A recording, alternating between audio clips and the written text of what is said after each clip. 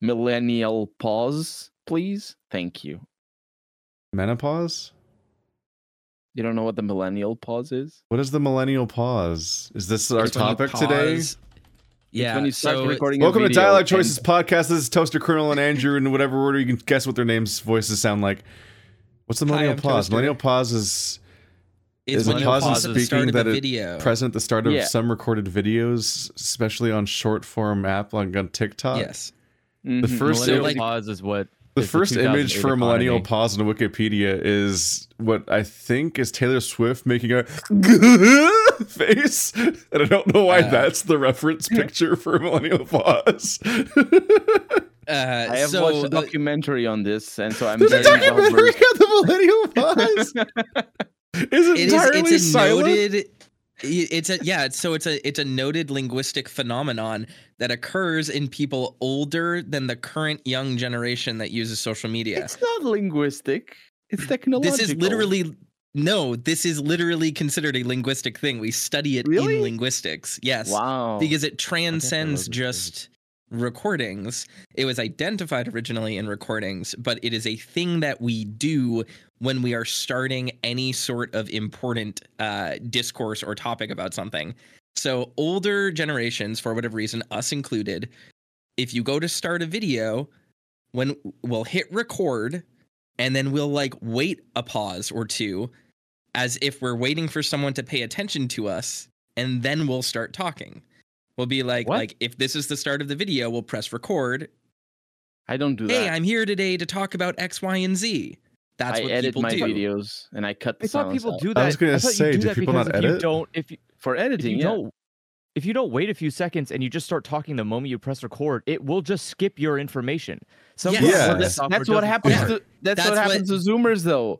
Look That's at all what the we TikToks think. where they start mid-sentence and then I the don't video's watch mid-sentence. It's like, TikTok. what? Yes. That's not So- a millennial pause. That's just fucking proper content creation. Zoomers It is, don't know how to make I'm- anything. That's not But a whole that's the thing. Like, Yes, it is a whole thing though, because it is a noted phenomenon that has become so culturally powerful that it just has dictated how large groups of people communicate now on the internet. Where if you watch videos by people of There's a whole term Yeah. for millennials being tech savvy and Zoomers not making good videos. But it's not even about being tech savvy It's not- anymore. yeah, that's true. It's not about it's tech transcended savvy. it because You're right. most video like TikTok platforms and stuff like that they're making content on now function in a way to support this. So when you start on TikTok, you know, you're swiping through, a lot of these very successful content creators literally just start talking the second you slide onto them. Like there's no pause. And that's considered optimization because the platforms are built around that now, because that's what young people do, because they're maximizing the time they can get into the content. They're not even wasting a second. So is it Unlike cutting? Is us. it? Is it? but you are wasting a second because there's a second of time that Because you're doesn't watching get No. thrown TikTok. into the You're trash. wasting No, but all that- of the second. Is it? No, cut- but that's the thing is that they're so good at it and it's so optimized now that you're not losing any time. We will pause and there will be a second of dead air before we start talking. They will start talking and it will be the start of the sentence. It will be, hey guys, I'm here to talk. This is Mr. Beast, yada, yada. Like in the first second. Sure, you might not catch what they're saying, but it's all recorded and it's all there. There's no dead air there. There's isn't no it pause isn't for that the just audience. editing? Isn't that No. just them Yeah, isn't editing that just out editing? the pause? No. Yeah, but millennials don't edit out the pause though. That's the thing. But Weird. no, That's it's a lack not of- just That's editing. a lack of tech savviness. Thing. You Neither just don't I'm know what neither you're of the fucking people in doing. either of these Like, what? pictures. I'm so confused. I'm not in either of these it's- pictures. I pause at the beginning of recordings because it sincerely does cut you off and not record the first few seconds, and you can't trust your hard Yeah. drive to spin up in time. Yeah, but I edit these out people the are pause. not recording. I'm not either they're of not these recording recording people. on their hard drives. computers. Zoomers They're don't have recording hard on their drives. Oh, phones. it's late. Yeah, neither of phones these have people are flash applicable drives. to They me. have hard drives. Yeah, your phone storage though is infinitely faster than OBS hard recording I'm to a such an hard enigma. drive. Like this is not it. You all are making it out to be weirder than it is. It's No, it's actually a very definitely not. logical Yeah, thing. It's true. You're I right. No, I'm record just to a- realizing I that record both versions are not applicable to the situation that Colonel brought it up for. Look, I'm just here to No, soak but it Halo. would have been applicable and- here of just being quiet after we hit record and we know the recording is starting. My intention is to create as much chaos as possible in the intro, so that Well, you we have intention- difficulty. So you have difficulty choosing where to start the episode. So for all It's I know, a- this it's isn't ju- going it's to ju- it's just apples and oranges. It's just not the same thing. Well, jokes on millennials. I can actually edit, so I'm not. All of my content looks like it's made by a Because Zoomer, we've all so we've jokes all on had them. recordings start mid sentence because it didn't actually start when you hit start. And you're like, oh fuck. I didn't. I haven't. Yeah, had of that. course. Yeah, But again, the thing that this refers to generally is like that's why I'm saying it's apples and prepackaged oranges. content. It's not though, because he was making a joke about recording in the sense of doing the millennial pause. He wasn't saying you were doing it now. He was bringing it up as a cue to a joke. It was kids. Yeah. That's that. Yeah. How is this Toaster. sourceable? Toaster is correct. How is Speaking it of, sourceable? speaking of It's- Zoomers, Sorry. I'm talking about on the Wikipedia page. It says awareness. It says becoming aware of the phenomenon has made some millennials notice that they are getting old in quotes, and then it has a source to it. Oh, that's What? insane. Like, That is very swear weird. to God, dude. I That's hate- easy I though. hate That's easy to online source. discourse All you have to do is sometimes. like three tweets from three millennials, and that's technically correct. Some millennials have They recognized find that they're some getting old. find their own habit embarrassing. It's not embarrassing. It's good content creation. Zoomers are incompetent creatures. Just leave them alone. Let them do their thing. Be happy Look, that you they actually make take nice time cakes. to get your stuff. Okay. They do not. They don't make They- I think- anything. I think you're Like, it- misunderstanding though like what the pause is, Andrew. Because the thing is that these Zoomers are so optimized that it's not cutting them off at the start. That's why of their they're called sentence. Zoomers. They're like zooming all Yeah. over the shop. that's not. That's They're- not why they're called it's- Zoomers. It's it's different. No. it's not. Also, they're called waiting. Zoomers They're because just not. They're just not waiting as long as millennials do. Yes, literally. They Yes, they're that's the so premise. optimized that the second there's- the audio starts recording that they would be already starting talking rather So than there's a millennials Zoomer where if you go pause to like then.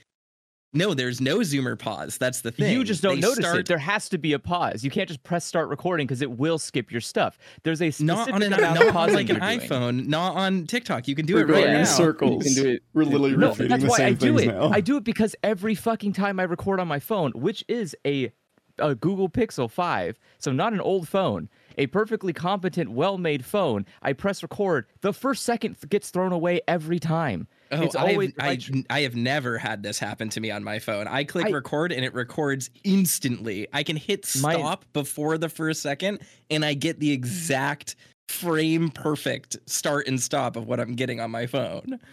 if I do not wait until it says 1 second, nothing will show up. It is gone Oh. content. It is might as well Yeah. just not have existed. And like I am not going to waste my time. I will just Well- edit a pause out. Like I'm not going to getting- try to do a whole video over again because like half of my sentence got cut off in the beginning. I'm getting a Yeah, Pixel I- 7. I'll let you know what happens in Pixel 7. On Wow. my iPhone 13, 7 whole I just- pixels. You can almost draw a sprite with that. Nice. Wow. finally. I Well, just if get it's- according to 16 Bethesda- millisecond recording. According to Bethesda, you can make you can probably make 2 1/3 chairs with those 7 pixels. Either way, I am not feeling old about knowing this knowledge. I feel more confident in myself as being better at content creation. So thank you for. Anyway, allowing welcome to me episode 84 of our thoroughly unlistenable podcast. Ryan asks, what are Yes. your experiences with dating apps? Speaking of Zoomers. Well, you swipe right if you like them. You swipe left if Does you don't. anyone have dating app stories they want to share? I have never downloaded I've- a single one. I've met some of my best friends on dating apps. I think if I were to share my dating app stories, they would be demonetize this video. So maybe We can not. talk- I can can just talk in code. preemptively not monetize this video. I could just Or give we- up. I mean, you- We could talk in code. I think though. they're- yeah, oh yeah, talking. They already demonetize Just like- every video where we admit we're gay, so at this point, Oh, why that's it. bother? It's over now. Yeah. Damn, you already demonetized it yourself. I'm on Keith's camp. Never downloaded it. Sometimes I think saying the word demonetizes your video like a spell. Probably.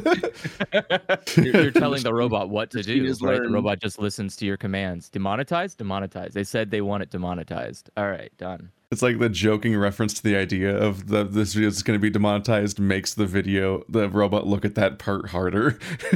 Well, what did Yeah. they do? They're self-reporting here. they double scan the same sentence. Yeah. Sorry, what did you say, Colonel? I'm on your camp. I've never downloaded anything. Or actually, I think the first time I You heard of wouldn't dating apps, they were download a still boyfriend.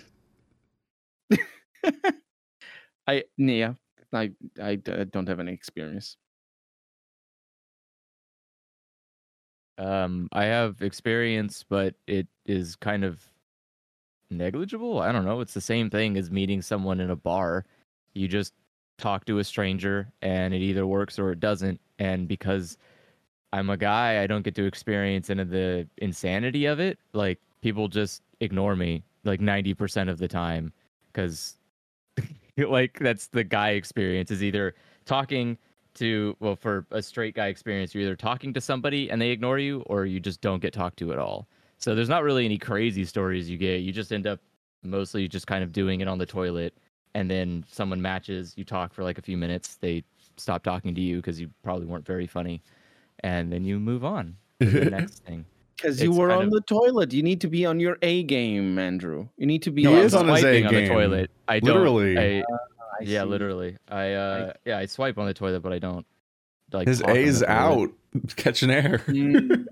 Catching air. It's I don't know. It's a very different way to interact with people or look for companionship. And so if that's something if that's the way you are good at interacting with people online via text, then it works. And if you're not, it doesn't at all. So it's, I don't know. It's fine. Dating apps are just like, I don't know. They're a digital version of someone matchmaking for you. Someone just shows up to your house with a book of a bunch of pictures and goes like, pick which one looks pretty. And you point at it and they go like, not that one. They won't like you. And you're like, okay. Like, that's pretty much all it goes. And then, yeah.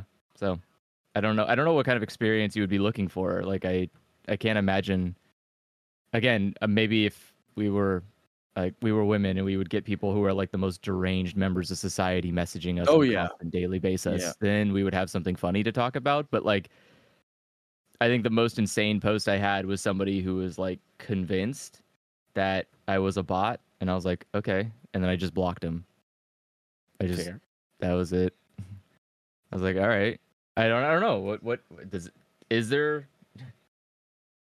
more to dating apps than that? You just swipe and talk to somebody. I really don't know. Like, is there like a Zoomer version of dating Oh. apps? Do they just like go super fast? They don't even look at people. They just swipe fucking left until they get the ending, and then they go through and they like systematically Like type, they hello to swipe every the same way person. that like the girl in 8th grade interacts with Facebook, where she's just fucking Yeah. liking every single post and just going Yeah, and going basically, and not you're actually just like you're just just weird liking every autopilot social person. media. Like, I don't know what kind of interaction you could be looking for in dating apps from people. Like, what? It makes me think about how like extremely noticeable it is when somebody has notifications turned on for your Twitter, and the moment you tweet anything before you even load the page, there's already like multiple likes, and it's the same people that it always is, because they just like they're seemingly autopiloting through Twitter every day. I'm not even aware enough with like Tinder to know which direction's which with the swiping. Like I can't make swipe jokes because I'm like, wait, shit, which one? If they're just two arbitrary directions, I don't remember which one's the yes or no. So I always every now and then I'm like, haha, swipe. No, not doing that joke. Literally don't know how to finish the sentence, and I just got quiet for a moment. Online dating stresses swipe me right. out as a concept. Just thinking about it, I don't like the idea at all. It feels like a job interview. It feels too much like a job interview. that's- It's too much of an That is escalation. literally what dating Now, is. now I feel like I need to express my opinions on this, because I think the conception of how it works is very weird. In my experience, dating apps are like any chat app. It's like Twitter. You go on, you make a profile, you pick a profile picture you think is cool, and in your bio you put like, I like Panzer Dragoon, and then you scroll through a feed and it shows And you will other never get people, matches. and you just look at the people and you go, oh, that guy's kind of pretty, and then you look at their bio, and in their bio it says Final Fantasy VIII is my favorite Final Fantasy, and you go, oh, this is intolerable. and then you swipe left, and they get removed, and you go, that was good, I dodged a bullet there. And then eventually, Left is the no. eventually one day you're sitting on the bus and you get a buzz in your pocket, and you pull it out and you look at it, and it's someone who says, hey man, I also like Panzer Dragoon, that's cool, what are you up to today? And then you say, oh, I'm on the bus, that's cool. And then you talk for 4 weeks, and then you go and you play D&D with them after finally being invited to hang out, and they're just a cool person, and then you become friends with them for multiple years. That's my experience on dating apps. You don't date. I mean, you can. Dating apps are a way to meet people, the whether big or not gap you're there romantically in the- interested. Yeah. It's just a way to talk to people, and you make friends on them the same way you do anyone else. And then you can date them too. You can choose to date people. It's easy. It's simple. Yeah, don't take dating apps seriously because no one else is, and that is the best way to do it. Yes, that is absolutely the correct thing. Is that it? Dating apps are just like, it's like Twitter. Like don't care about it.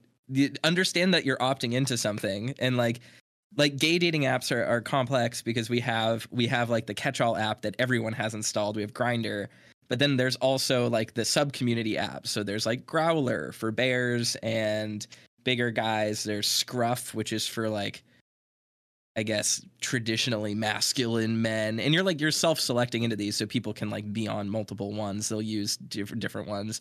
There's like, I think, Bigger City for like, bigger guys. There's Jacked for like twinks. What?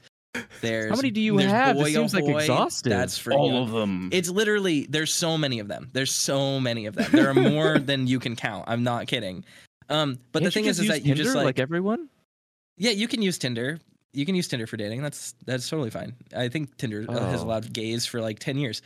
But the whole point is like, you can cast a net as wide as you want and just be on the big ones, or you can keep the net small and like hyper focus if you want to. And then as you do that, you just understand what you're stepping into. Like, you go on Grindr, yeah, a bunch of dudes are going to send you unsolicited pictures of their buttholes, like whatever. But like, you're on Grindr, you don't need to look at them. You can just close the message, just like when you look in your list of messages and you see it says photo received. Picture.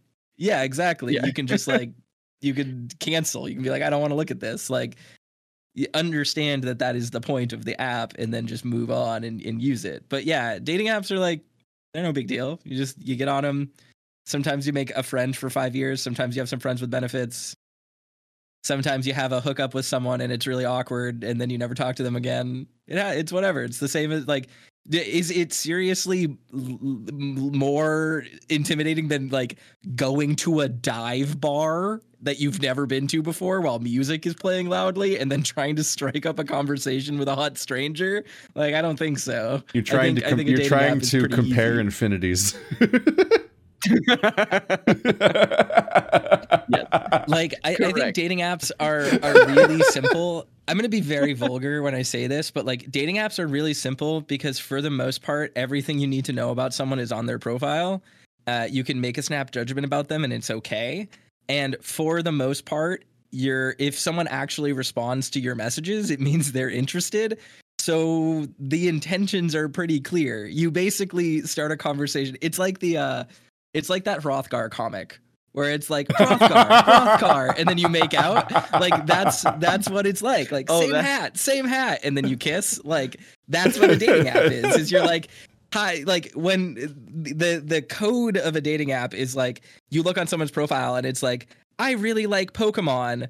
And then I'll send a message to someone like, what's your favorite Pokemon? But then like, if there were subtitles for that, the subtitles would be like, I want to see your butthole. And then they're like, my favorite Pokemon is Ursaring. And then their subtitles would say like, here's what my butthole looks like. Like, that's what dating apps are. It's not, particularly. Here's my Ursaring. Obscured. I'm looking at Ursaring. I don't know what. Here's my Ursaring. Damn it. Oh, that he does have. That is fitting. Yeah. I mean, we'll see if it fits. Well, there's a literal, you know, O in the middle of the. Well, it's the chest, but still. If there's a Pokemon that would stand for a butthole, it would be Ursaring. I think Toaster made the right choice. What? I don't know I don't Pokemon know enough. I'm sorry. buttholes. Save me here. I'm scared. Anyway, I don't think anyone's going to share any stories. So Yeah, I don't. that Yeah, went I about don't- as I- well I as I expected. Because Sorry, I that's legitimately quite- don't have it's quite the anything. question to Like, hit someone there's- with. I Yeah, can, I there's mean, just I can tell nothing- my first dating app hookup story, but it's kind of goofy and also just very vulgar. So I mean, if we want to be a sex podcast, I can tell sex stories. Let's I'm trying do to- it. All right. Go for it. Adults So- only podcast starting now. Get out.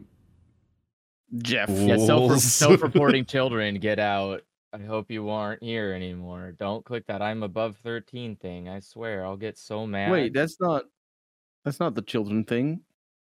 I'm a yeah, bird you baby. make a, children if you make a YouTube account, it's still going to ask you, are you 13? And if you're under 13, Yeah, you're under no legal obligation to say yes or no. Does it? I've So been you using the can- same account since I was not Since as you were old as I under said 13. I was. I did lie about my age on when I Yeah. registered for YouTube. So, like, that's the thing is, so, like, self-reporting. I That's had to what you're watch doing. Red You're vs. so- Blue, and it was only for adults back then. You really didn't. Guess what? I you didn't did. Otherwise, No, you you had to. could've You had read to. You had. Blue You is could, coming internet. out soon. if you didn't pay for Red vs. Blue, you could only download like 2 episodes per week on a rotating list, like it was TV reruns. And you had to like watch that one page all the time to download like a postage stamp version of the video. Or you could get a YouTube account, this newfangled crazy service, and lie about your age, and now you can watch the whole show. It was crazy at the time. 2006, half my life ago. Kill me. Anyway, awkward sex. All right. I don't think he said the sex was awkward. So no, it was awkward. It was terrible. It was the worst sex I've ever had in my life. Worse. It got worse.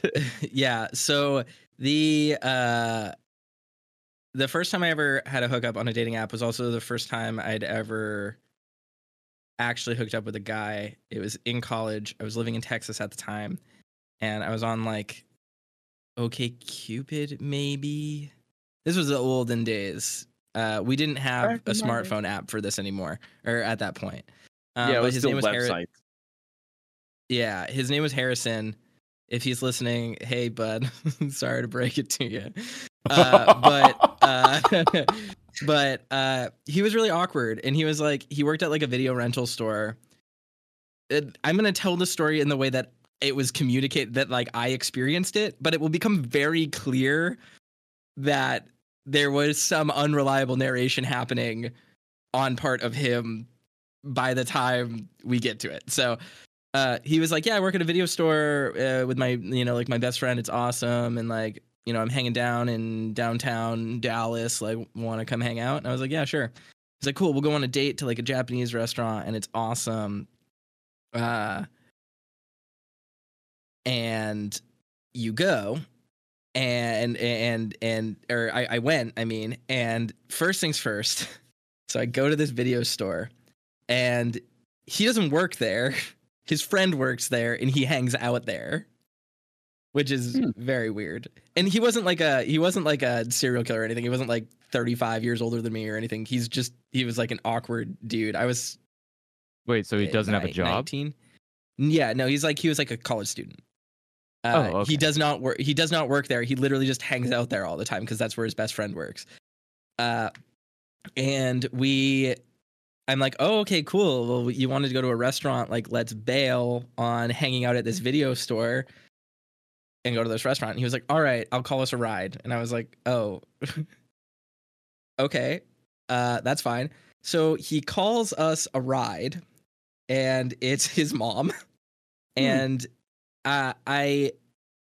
this particular aspect was not a bad thing in a vacuum, but it was very awkward and very intense for the first time that I met this person. His mom brought his extremely incapably mentally disabled brother with them. And he sat in the car next to me the entire time we were being driven to a restaurant to go on a date while his mother grilled me on how long I had known him and and gave me their entire life story, which was this is like just 6 overlapping social contexts at once. Yeah, it was. I am like, I'm dying. Incredibly painful. Jesus. I promise you, this is not the worst part of this story. What? So I think I know how this one ends. Bro, Yeah, I would have already left. Like, I cannot imagine. I was in a car in the middle of Dallas. Like, I would have died if I left. Me. Yes, goodbye. So I'm sitting there, and so to be really clear, like the brother was not a problem, and the mother was not a problem. In the grand sense of things, it was just intensely like that is a very intense social situation to be thrown into. That's a lot to deal with on a fucking stranger. Like, yeah, on literally a first date. And so she tells me their life story. She's like, we named him Harrison after Harrison Ford because I thought he was so handsome. That's the first joke that came to mind. Yeah, my joke, I was like, God. I was trying to work the pun of like, wow, he sure didn't afford that relationship. Yeah, it was really intense because I ended up like in a weird way. I was like, okay, if this mother was like a mother of one of my friends, I would find her endearing and fun, and this situation would be like quirky and funny in like a sitcom sense. So I found a lot of humor in it in the moment, but it was also like a coping mechanism of like, this is the most terrifying social situation I've ever been put in my life up to this point. And I just don't know how to react. So I'm just going to be really, really nice and like humor this clearly exhausted mother who is trying her best with her very gay son. And you know, to raise her kids well. And I was like, all right, cool, whatever, that's fine. And then so she drops us off at this quote unquote really nice Japanese restaurant. And it was a Tanpopo in Dallas. For those of you who have never been to the restaurant called Tampopo Japanese Cafe in Dallas, it's like a counter service cafeteria, like Japanese little corner cafe that people eat at on their lunch break from work in the business park across the street. Like, it's not like a nice restaurant. It was, it sounds pretty high class. Yeah, it was actually really terrible. And so I awkwardly went on a date while his mom and younger brother sat in the seat across from us eating, like in the table across from us eating. And so that was fine. And then I was like, okay, well, this was fun. Maybe we should like go back. And because like the thing that I didn't tell him, because I like didn't want to be the person driving and stuff, was like my car was parked in the parking lot at the video store, and he didn't see it because he was inside the video store. So I was like, okay, maybe like I can like bail. So I go to the video store. We go back to the video store. His mom is like, "You're so great. Just treat him nice and have a nice time." And I was like, "Okay, lady." I'm 19 years old, by the way, right now. I am like not a fully functioning human at this point. I imagine at this point you've now talked to his mom more than him. Oh yes, I've spoken to his mom, and the reason why there's not a lot of details in this section of the story is because like truly, it was mostly awkward silence. Like, it was awkward silence punctuated by me talking to his mother about like what movie stars she liked. That was the whole story. No, like in the car and stuff. In the car, right? Okay. Yeah, and then we ended up going back to the video store, and like right as we get back, his friend is like, "Hey, like my shift ended. Do you want to go like hang out?" And at this point, I was like, you know what? Like, why not? Maybe this will salvage this. We can go do something fun. And she was like, all right, like we'll go back to my place. I was like, okay, cool. So we go back to her place. This time I specifically am like, I can drive us. So we drive back to her place and I park in front, and they're like, all right, let's get my older brother to buy us like beer and stuff. And I was like, okay, cool, whatever. Oh, because you're 19. And so I was like, oh, yeah, because Yeah. I'm 19, so I can't buy beer. So I was like, okay, yeah, like let's do this. Let's party. This will be fun. And so I guess we all pile into the back of this truck and go to Bevmo. And this is Texas, by the way. So like they just don't ID people there. I didn't buy any. I want to be very clear. I did not buy because I'm a good, upstanding citizen. But the other minors that I say minors, the other people under 21 that I was with definitely did buy a lot of alcohol. And then we go back to the house, and I'm realizing that like I haven't spoken to the brother at all. So I was like, hey man, thanks so much for buying for us. Like, this is great. And he looks me dead in the face and goes, no habla inglés. And I was like, excuse me? And then I walk inside her house. And this is the next most intense social situation I've ever been put in because of the circumstances of this house. There are like 13 people living in this tiny house. They're all part of this multi-generational Spanish family. Oh. And again, this is not a problem with them as people. Totally fine. I'm not a narc. I'm not going to do anything bad. They're all a societal undocumented problem. immigrants who don't speak English. Oh. So I am now partying. I am now in the like 5th hour of a terrible first date that should have been aborted immediately, surrounded by Spanish speakers who don't speak English in a Nice. multi-generational family. And you don't speak Spanish, I assume. And I do not speak Spanish. I speak absolutely no Spanish. It's the So- only language you don't speak. It is. It's like the European language that I am just completely fundamentally unfamiliar with in any regard. I guess other than Portuguese. But they're all partying and having a good time, and me and Harrison are sitting in the living room like awkwardly on the couch, and he speaks fluent Spanish and I don't. So they're all talking and then like asking him questions about me, and then because he knows nothing about me, he turns to me and speaks to me in English. So I'm having like an interpreted conversation with these people I do not know, shit-faced drunk. At one point I mixed a strawberry margarita like Capri Sun pouch with a bottle of sake because I was like, I'm not drunk enough, need to be more drunk for this. And then I was just chugging that. That was a bad mix, by the way, very not good. And so so I sat there and I had this really awkward conversation for literally like 3.5 hours. And then most of the family goes upstairs, and the younger people, the like older brother, and then the best friend, Harrison's best friend, and everyone else are just like hanging out, I guess. And I think I played Marvel vs. Capcom 3 on their Xbox in Spanish because I was like, this is a multiplayer game. We can just like fuck around on this. That's fine. And then like over time, obviously the party quiets down and they're like, yeah, we should like stay the night. Like that would be fun. And I was like, okay, yeah, like whatever. I guess at this point if I'm not axe murdered already, it's not going to happen. So I'll be fine. And I started to get the feeling that these people were just like well-meaning people that just like couldn't communicate with me. So I wasn't threatened by any of them. It was just a really weird situation to be in. And then Harrison, who was just like completely harmless and like not a threat. So I was like, yeah, whatever. Like I planned to be out for the night. I guess I'll hang out. I'll stay over. And he like has a conversation with his best friend, and his best friend is like, oh, okay.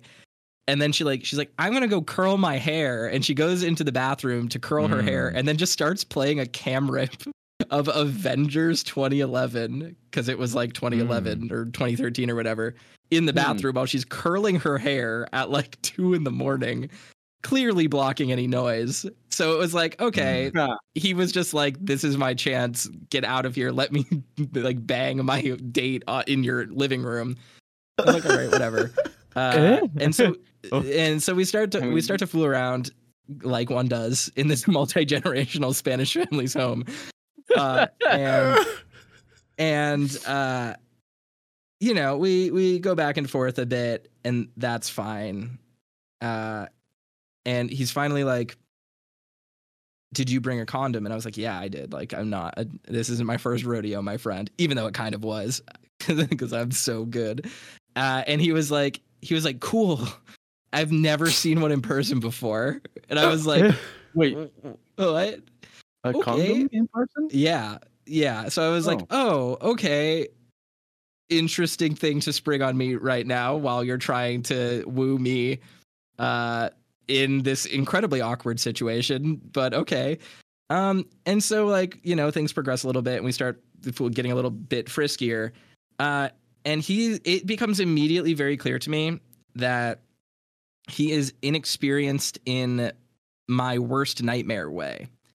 And I want to be very clear, being inexperienced is not a problem. Literally, basically ever. People should not feel ashamed about being inexperienced.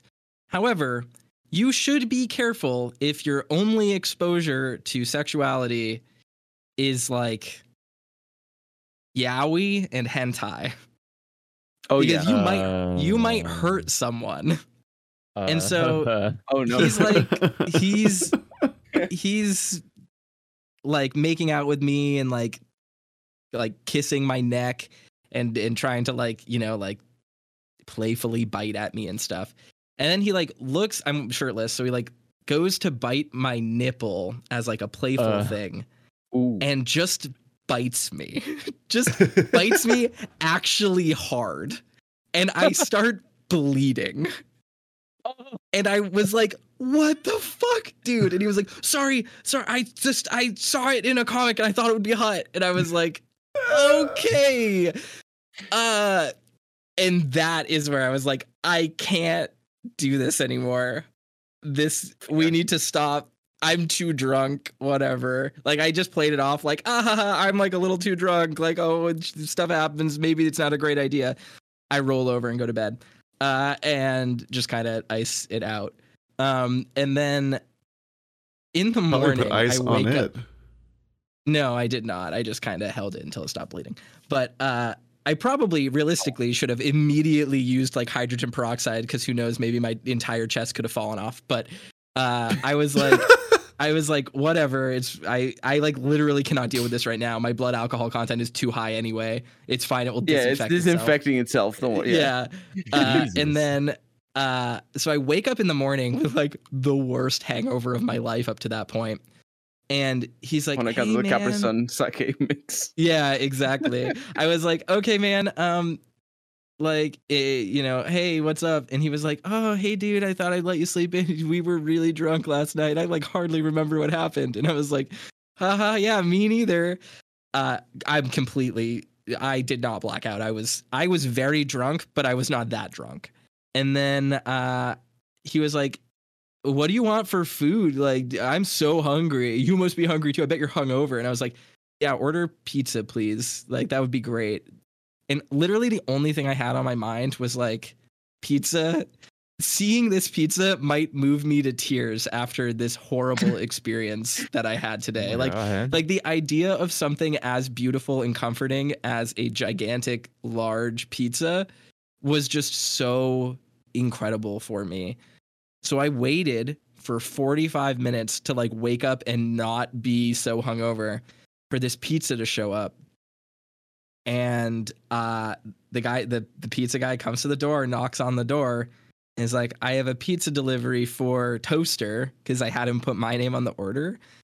And when he showed up at the door, I just grabbed my stuff, walked out the door, and took the pizza with me, and then ate it in my car and drove home. Wow. Yeah. And that was the end of my very first online dating hookup. Yeah. That's was a wild experience, but I refer to this story as my encounter with the nipple vampire, because he drew blood from my nipple. And it was not a great experience, but yeah. But here's my thing, right? This whole story is insane, but I didn't die. So if I can do it, all you people can do. It's easy now. You have dating apps for this stuff. You don't need to use after the OkCupid. previous comments. all I'm saying is that OkCupid was a different era. Okay. Your earlier points are not they're supported well by the story. No, my earlier points are great now because I don't need to go on a date with someone to get to know them. I can just chat with them on an app and then figure out what the heck we're going to be up to. And I don't need to play this weird back and forth dating game with some very charming, endearing, inexperienced boy who I did not have a great night with. So dating apps are a step in the right direction as far as I'm concerned, from dating websites. Yeah. You lost hit points on that date. I did. I rolled multiple crit fails in a row on every single decision that I could have made, except for the pizza. I had some bomb. I mean, that's pizza. what an ending. That like was that's an exit. Yeah. like imagining the animated version of the story. Like, yeah, I mean, it helps that like I went downstairs to get the pizza, and then like they were on the landing above us, and I'm sure they expected me to come back up the stairs. So but I just didn't. left. I just left. He just left with the pizza. I just left with the Holy pizza. crap. Yeah. You didn't even So say like hi or powerful. anything. That's great. No, I Irish exited them so hard. I went to get the pizza and then left, and he paid for it. So that's reparations as far as I'm concerned. Damn. Yeah. But since then, I've had many great dates on dating apps, and I've met tons of great friends. That is, it's fine. Like dating apps, like Grindr and stuff like that. Like even when you have hookups, right? Even when you're like getting to bone down and stuff, like you're just like literally, I've just like gone over a friend's house, played Smash Bros, and then fooled around with people, and it's fine. Like it's like that is the new dating experience. You don't need to have this weird like email asynchronous communication with people in order to like suss out if they're a serial killer or not. You just like, if the vibes aren't good in the first DM they sent you, you just move on, and it's great. Mm. Does it take a lot of experience to tell if the vibes are not good, or is it just No. Yeah, I think instinctively your body's pretty good at going like. You'd be surprised at people's instincts sometimes. I mean, we just went over how someone's instincts led him to literally drawing blood from me. So I mean, sometimes instincts are not to be. Hentai is a very trusted. violent genre. Harrison must have gotten the worst told off by his mom. She must have been pissed. You did what to his nipple? Yeah. Oh, she Why would probably you was even tell she was her? heartbroken. No. She was heartbroken that we didn't get married, that I'm not her son-in-law. It's okay. Yeah. I think her name was Donna. I don't remember, but if you're out there, Donna, what's up, girl? Call me. If you're Harrison, you never tell anyone that story. Yeah. I'm sure he told. I feel like he would, but I don't feel like you should. By the way Everyone- you tell the story, Toaster, he's the kind of person that would share to somebody. Oh, Yeah. I'm sure as far as he was concerned, up until that last moment, it was just kind of awkward but salvageable. Yeah. salvageable. But Sounds like a perfect after the podcast. pizza, I never spoke to him again, and I'm pretty sure he blocked me on OkCupid, so it's fine. You stole I've had his I've- pizza. No, he didn't. The pizza's he got sacred. Yeah, he got paid for the pizza. Well, yeah. I'm gonna It's kind of lose like- my mind. I'm gonna lose my mind if he's a listener on this podcast. Edit What are out the every single odds? time I said his name and instead replace it with like Why did you- Clark Gable. I'm like, why are you saying all the names? To be clear, I there were not. I think that just his first name is fine, but You can't it's- give me it's- editing homework. Fuck you. It's fine. It's You're fine. listening to this No whole one thing and listens. catch No, every instance this of me saying podcast it a lot of started times. Unlistenable. I'm okay. I can bury whatever. That's the I want great. here That's and the no one will great find filter it. now. Now you can say anything and you can't be canceled Yeah. because Any- everyone come quit out the 30 seconds in millennial when we're all yelling about the millennial pause. Yeah. Any names that may or may not be reference to real world people are not references to real world people. Yeah, it was Yeah, a they're reference to all literally fictional Harrison characters. Ford. Toaster went back in Yeah. time and dated Harrison. 19-year-old Harrison Ford Harrison is dead? Ford, Oh, which is, 19-year-old. and then you could tell because VHSs existed. Yes, via Yeah, a there was video a rental video store. What is? Yeah. What fucks 100%. with my brain is doing the mental math and being like, Wow, this whole story happened while I was working at Best Buy. Like that's how the timeline lines up. Like back when I was starting my Let's Play channel, basically, I'm like, this is just weird thinking back that far. It's vaguely upsetting. The I lost my train of thought. It's dead. I killed it. I was in university. R.I.P. Oh yeah, I've heard enough. 2006? I've heard enough bad dating stories from Stephanie to know that like a lot of dates have like shockingly asymmetrical experiences where like she'll be on a date and she's just absolutely miserable and she hates the person and hates the date and just wants to leave. Oh my god. And then by the end they want another date. Like they're like, so that was good, right? Like they have no idea that this was like a horrible time and they think that like this is like things went well. It's just like it's a so no, wow. you are not automatically on the same page at all. Yeah. I mean, it happens, but I mean, the thing that I don't know if it's easier when you're gay or not, like because men and women have a lot of like fucked up cultural background behind dating that is itself extremely like asymmetrical, and like the way that men are socialized to date women is a weird like challenge they have to defeat essentially. Like it almost is like a job interview, and they're often not in tune at all with the point of any of it. So I don't know. Yeah, I mean, I think there's a difference in understanding whether or not, or it's very difficult to tell how bad or good a date is going, especially with somebody you don't know, because you have no fucking idea what is or is not something that pisses them off or like is a red flag for them. So you don't know that your own behavior is bad because you don't know enough about a person to tell the signs that they're not having a good time or whatever. And there is a level of like, you can be emotionally aware, right? If someone just doesn't talk to you, if they're like one word answers to all of your your sentences or whatever in real life, then maybe it's probably not going well. Either they're really shy or they fucking don't want to talk to you. But otherwise, like, it's hard. How do you know? I don't know.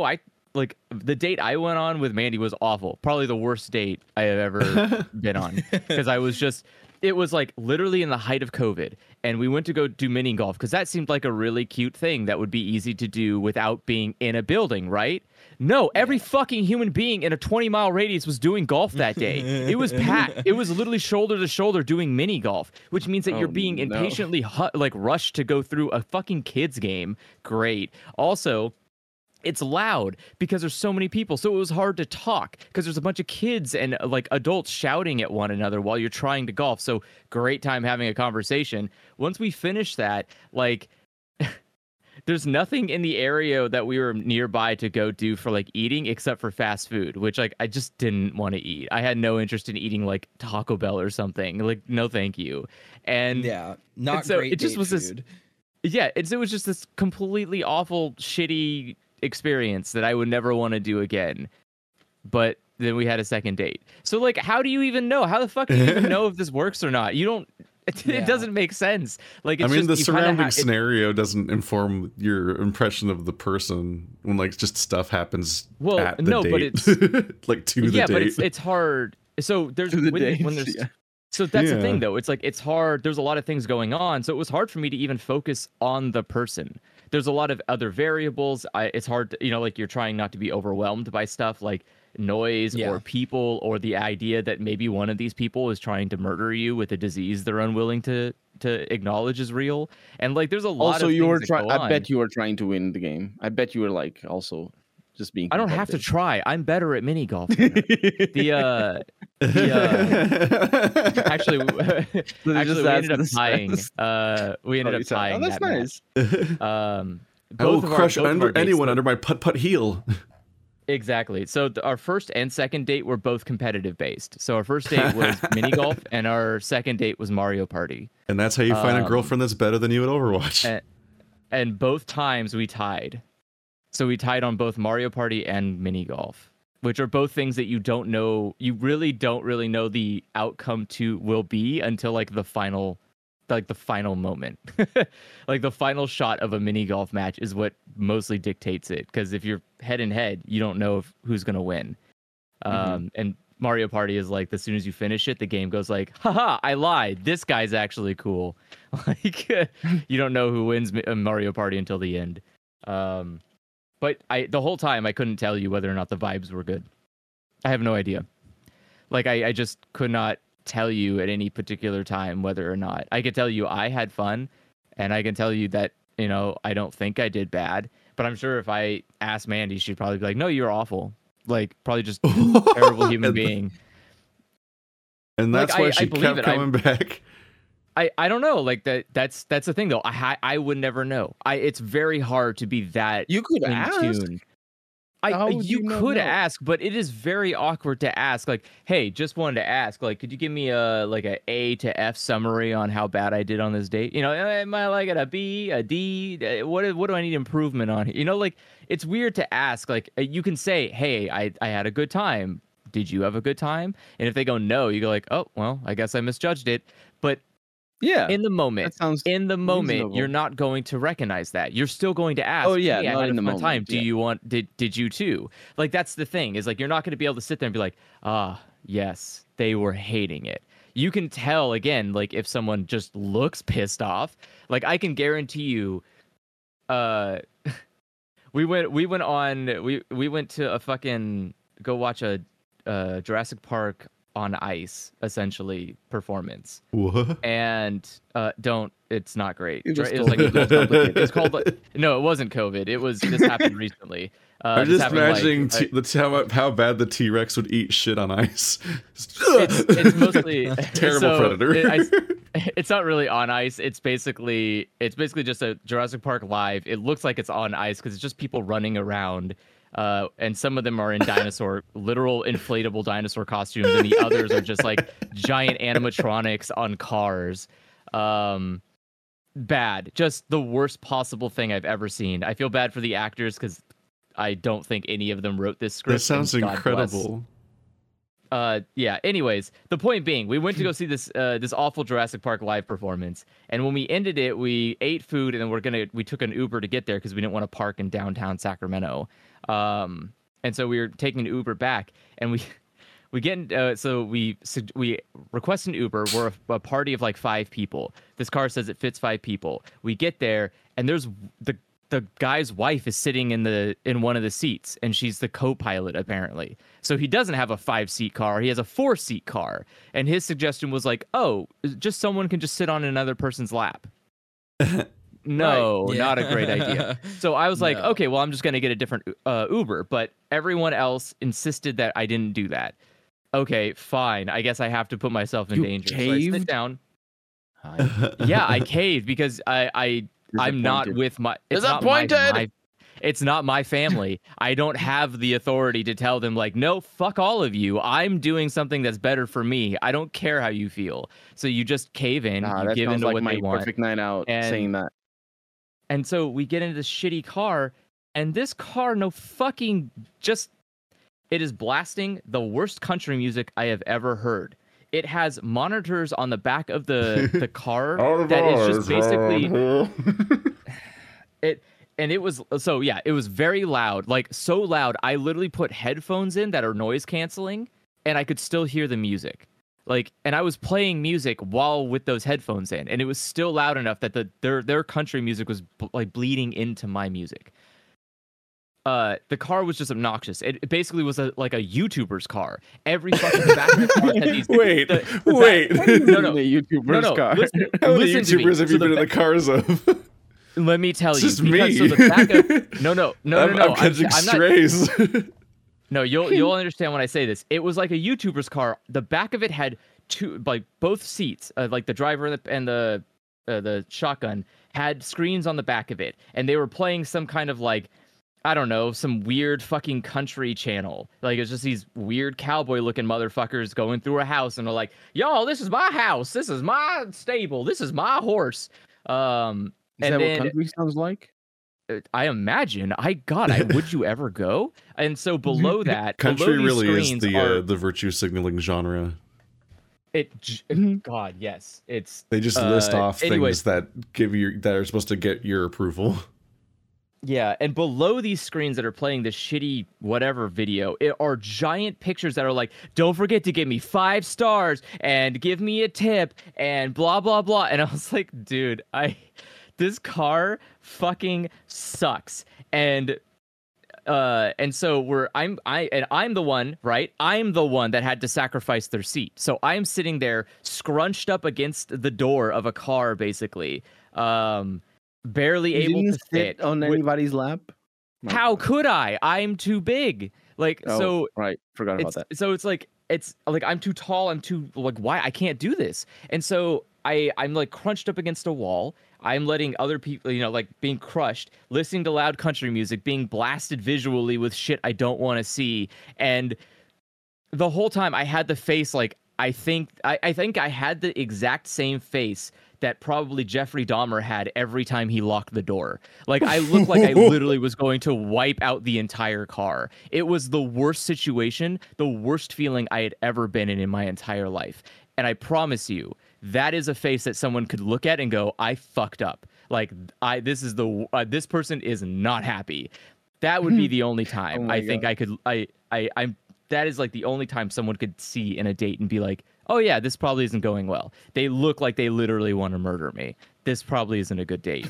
But like otherwise, it's very difficult. I'm laughing about to it, tell. but yeah. No, it's just it is like that's the thing is like it's very difficult to read people that you don't know unless they're being like very obvious about it. You're basically being assaulted by all the things in that car. Yeah, and there were 6 people in a 5-seat car. Yeah, for me, it's like I'm usually pretty good at kind of like pretending. I'm really good at doll facing, I guess I like to call it, where I'll just have the little mask on, like you're just smiling, you're doing the thing. That's how you interact with most families. Is you just do this doll face and they love you. You're just like, oh my god, he smiles all the time. He never says anything that offends me. What a great person. I'm like, you don't know anything about me. That's the whole point. That's what I'm doing here. That's why you think I'm a great person. Like you think just a miracle walked into your home. And so, but if like you only knew that I main Junkrat in Overwatch, you have no idea what kind of monster you've invited into your home. Exactly. But obviously the difference here is like I would say for men and women dating, there's a big insistence on women being kind of doll-faced through a date. You do not want to be aggressively unhappy because it could be dangerous for you because statistically speaking, men are dangerous. Like so it is like unfortunately you do have to kind of like there's only so much you can do in a bad date, and usually at the end when they're like, is this a good date, they think that because you've successfully avoided a confrontation that could be dangerous for you. And that's like the difference between I think men and women dating versus maybe men and women. Like there's maybe a little bit less undertone of threat involved in the dating angle. So it can be a little bit harder to gauge and guess. So I don't know. I like to be intelligent about it, and I just assume that I fucked up the date every time. And that's just the best way to go about it. Just always assume you fucked the entire date up, and then it's fine. If you did, no hard feelings. You already defeated yourself about it. And if you didn't, it's a serotonin boost. You just get positive energy. There's no downside to this outcome. Like, correct. It doesn't hurt. Yeah, it doesn't hurt my feelings that I fucked up a date. That's normal. I'm bad at social situations. Yeah. The end. But like, if I didn't, there are worse things in the world than a bad date. Oh yeah. Oh yeah. Like I just told you could get your nipple bit story about exactly like I could have been axe murdered 150 times in this story. You want to know what my takeaway from this bad date was? I got a kind of funny story and I ate some damn good pizza. That's a win, y'all. That's a win. My takeaway from today is never accept rides. Don't accept rides from people. That is the a very entire bad day That's just the goes first thing they wrong teach from you that as a point child on. not to do if you don't want to get murdered. Look, there's a reason the Americans have such a strong car culture, and it's not because we're weird. It's because that freedom is important. Being able to control your own agency it's just the nature and direction and where it's you just go. a law of nature. The moment you get in someone else's vehicle, the rest of the day is bad. That's not true, though. Yes, being able to Colonel, take the train to the restaurant and get shit faced and then take the train back train to home. the restaurant. Colonel, how Yeah, often or- do you, how often do you have to sit in a public space in a vehicle with Americans? That's true. I will Yeah. say. Do not. Well, but And under any circumstance, do not be in a vehicle with other Americans that you do not know. It is not good. It is unpleasant, unfun, and you might as well do something else with your life. Like, that is why. Just have a car. Just have a car, get yourself to where you need to go, and then all the bad times you interact with people get to go away at your own decision, your own discretion. You get to just get up and go away. both times I went to the US in New York specifically, all of my Uber drivers and taxi drivers were not American, or at least, I mean, they might have been American, but one of them was Egyptian. The other one was, I forget, but he talked about it, but I forget. It's a Central America country, and just lovely time. But yeah, I can understand. The thing is, like, what I'm saying in terms of freedom, though, is like, it's so much better to just have the city at your fingertips through public transportation throughout the night, 24 hours. It's just like you can go everywhere at any time. 24 hours? You have your trains run 24 hours? Yeah. I mean, the city like metro and city trams and stuff like that. Yeah.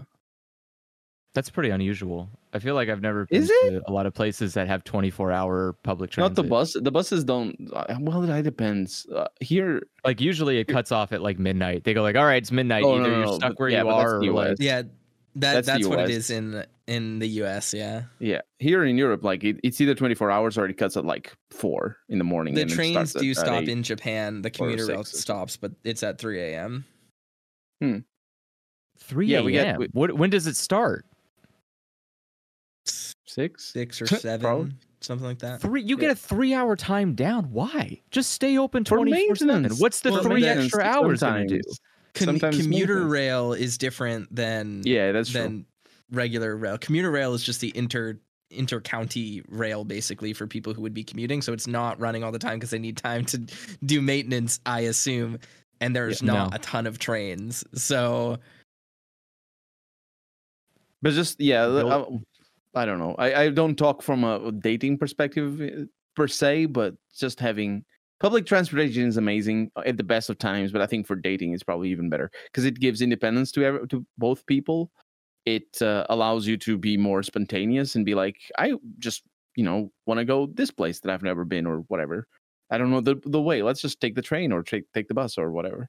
And obviously, Yeah, I like, mean, it's public, so it's safer and it's Yeah, city interactions make more sense. When you're doing things privately, a car is the most valuable resource possible.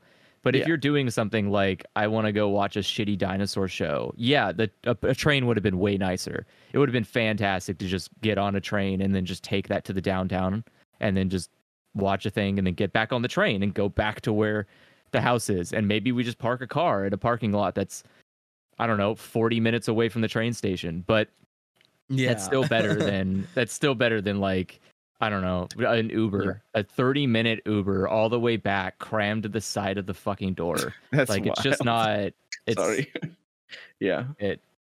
I don't know. It is very interesting the way that transit is set up here. But it's important to note that just if you are doing Uber, the entire point of that is to get me from one destination to the other. You're not a fucking entertainment vehicle. I'm not asking you to be a party bus. I need you to simply drive 4 tires to one direction.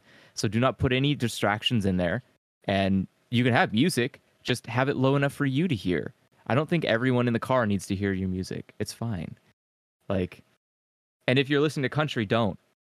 That's a Don't, general rule. even if it's just Like, for that's- you. That's a general blanket rule. If you listen to country, don't do that. Like, just literally listen to anything else. Like, you listen to like 2 bricks rubbing against each other, but do not listen to country. Listen to anything else. I beg you, please. Like, The whole way we pass time on long car rides is that Stephanie just runs the Spotify on her phone in the back seat, and everyone just takes turns requesting songs. We just cycle, and that passes the time.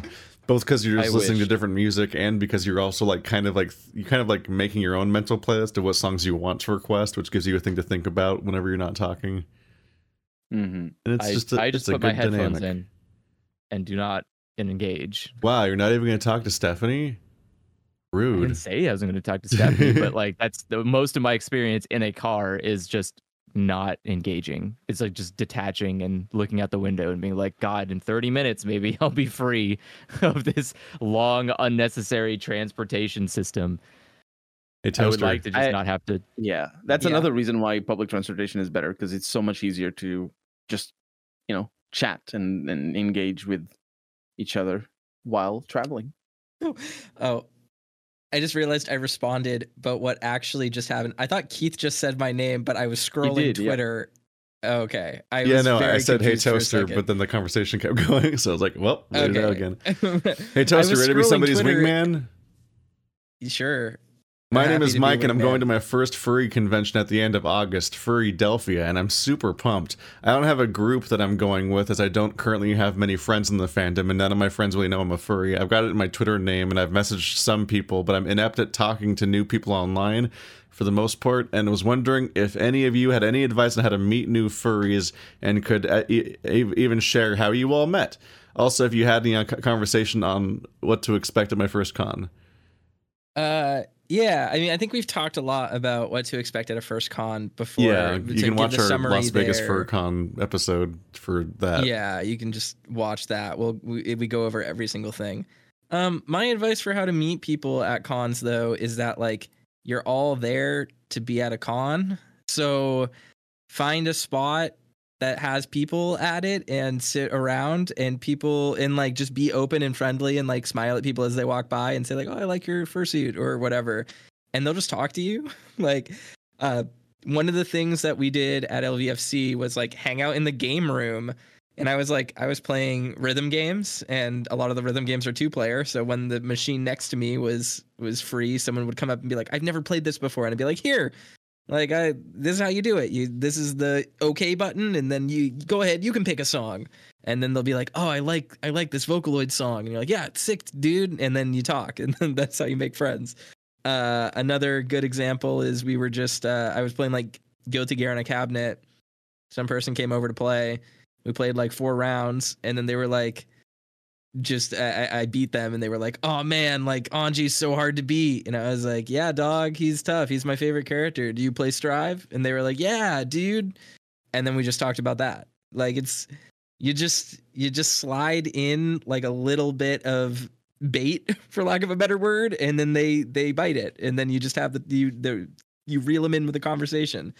The biggest piece of advice is to just not... is like the local con or something. Yes. I hope you're not flying and like traveling expensively for a con where you're not meeting anyone there, because that is the infamous recipe for just sort of like wasting a trip and coming back sad.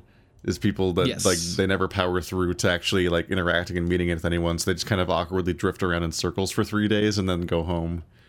Yeah. Oh, that's gotta be miserable. But it's up to you. You have the power. Yeah, you just got to go do stuff. Download and, Bark. Talk to people. I guess you could do that. I mean, hey, download Grinder and then put in your profile, I don't want to hook up, I just want to make friends. Message me if you like cats, and then people will talk to you. Like, it's fine. Don't do that. I don't know if whatever, but like that's something you can do. The community is so small sometimes. I just Googled Furrydelphia, and one of the first things I got was official art for Furrydelphia 2022 last year, and it's by Martial Arts, who's in our Discord. I'm like, I know this artist. But yeah, I don't know. I feel like making friends is just like people get in their own heads about it, and they get nervous about sharing their opinions, and they get nervous about like existing in a social space. Yes. And like there's no secret. You just have to stop. You just have to not care about that. And then like I know that sucks to hear, but like you do just kind of have to get good. Like you just need to be like, all right, I'm going to put myself out there because there are no consequences. Hi everyone, and then people will talk to you. and then you'll make friends, and that's how you make friends. So yeah, it's and also fine. when it goes really wrong, it usually goes really wrong. So you have a fun story to talk about how you completely fumbled a conversation with a stranger. Exactly. It's like, oh no, I was way over my head, and that happened.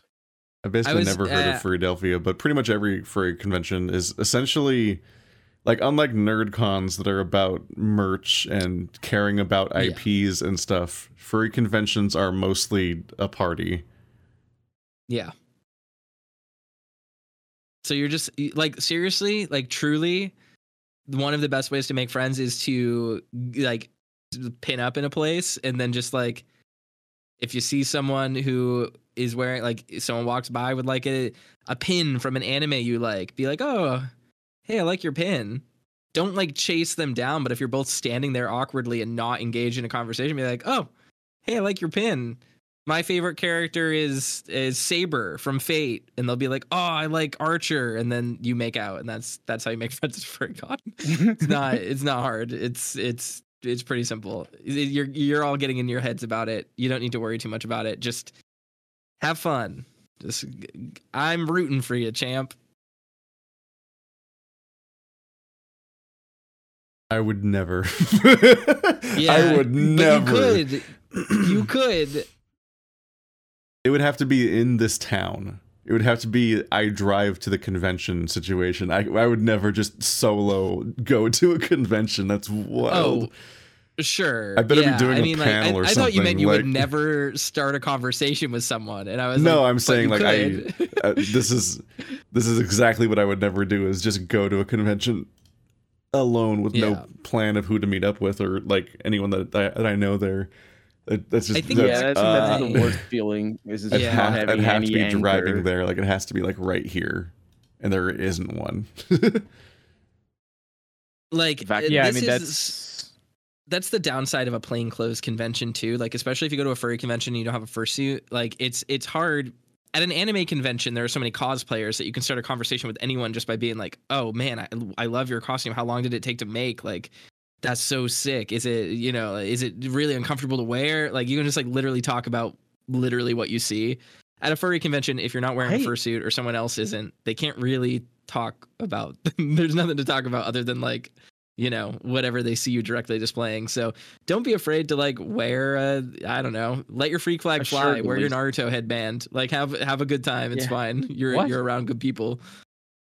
Conventions seem like this place that I don't know, I feel like I would die going to a convention. They're a lot of fun. I like them. Have you not been to an anime convention? Yeah, and I hated it. Like, it was so cringy. Everyone there was like the entire reason I don't do anime discourse on Twitter, where I was like, I don't want to engage with any of you. I want all of you to cease existing, but I still want anime to exist. Like, I don't want any of this here.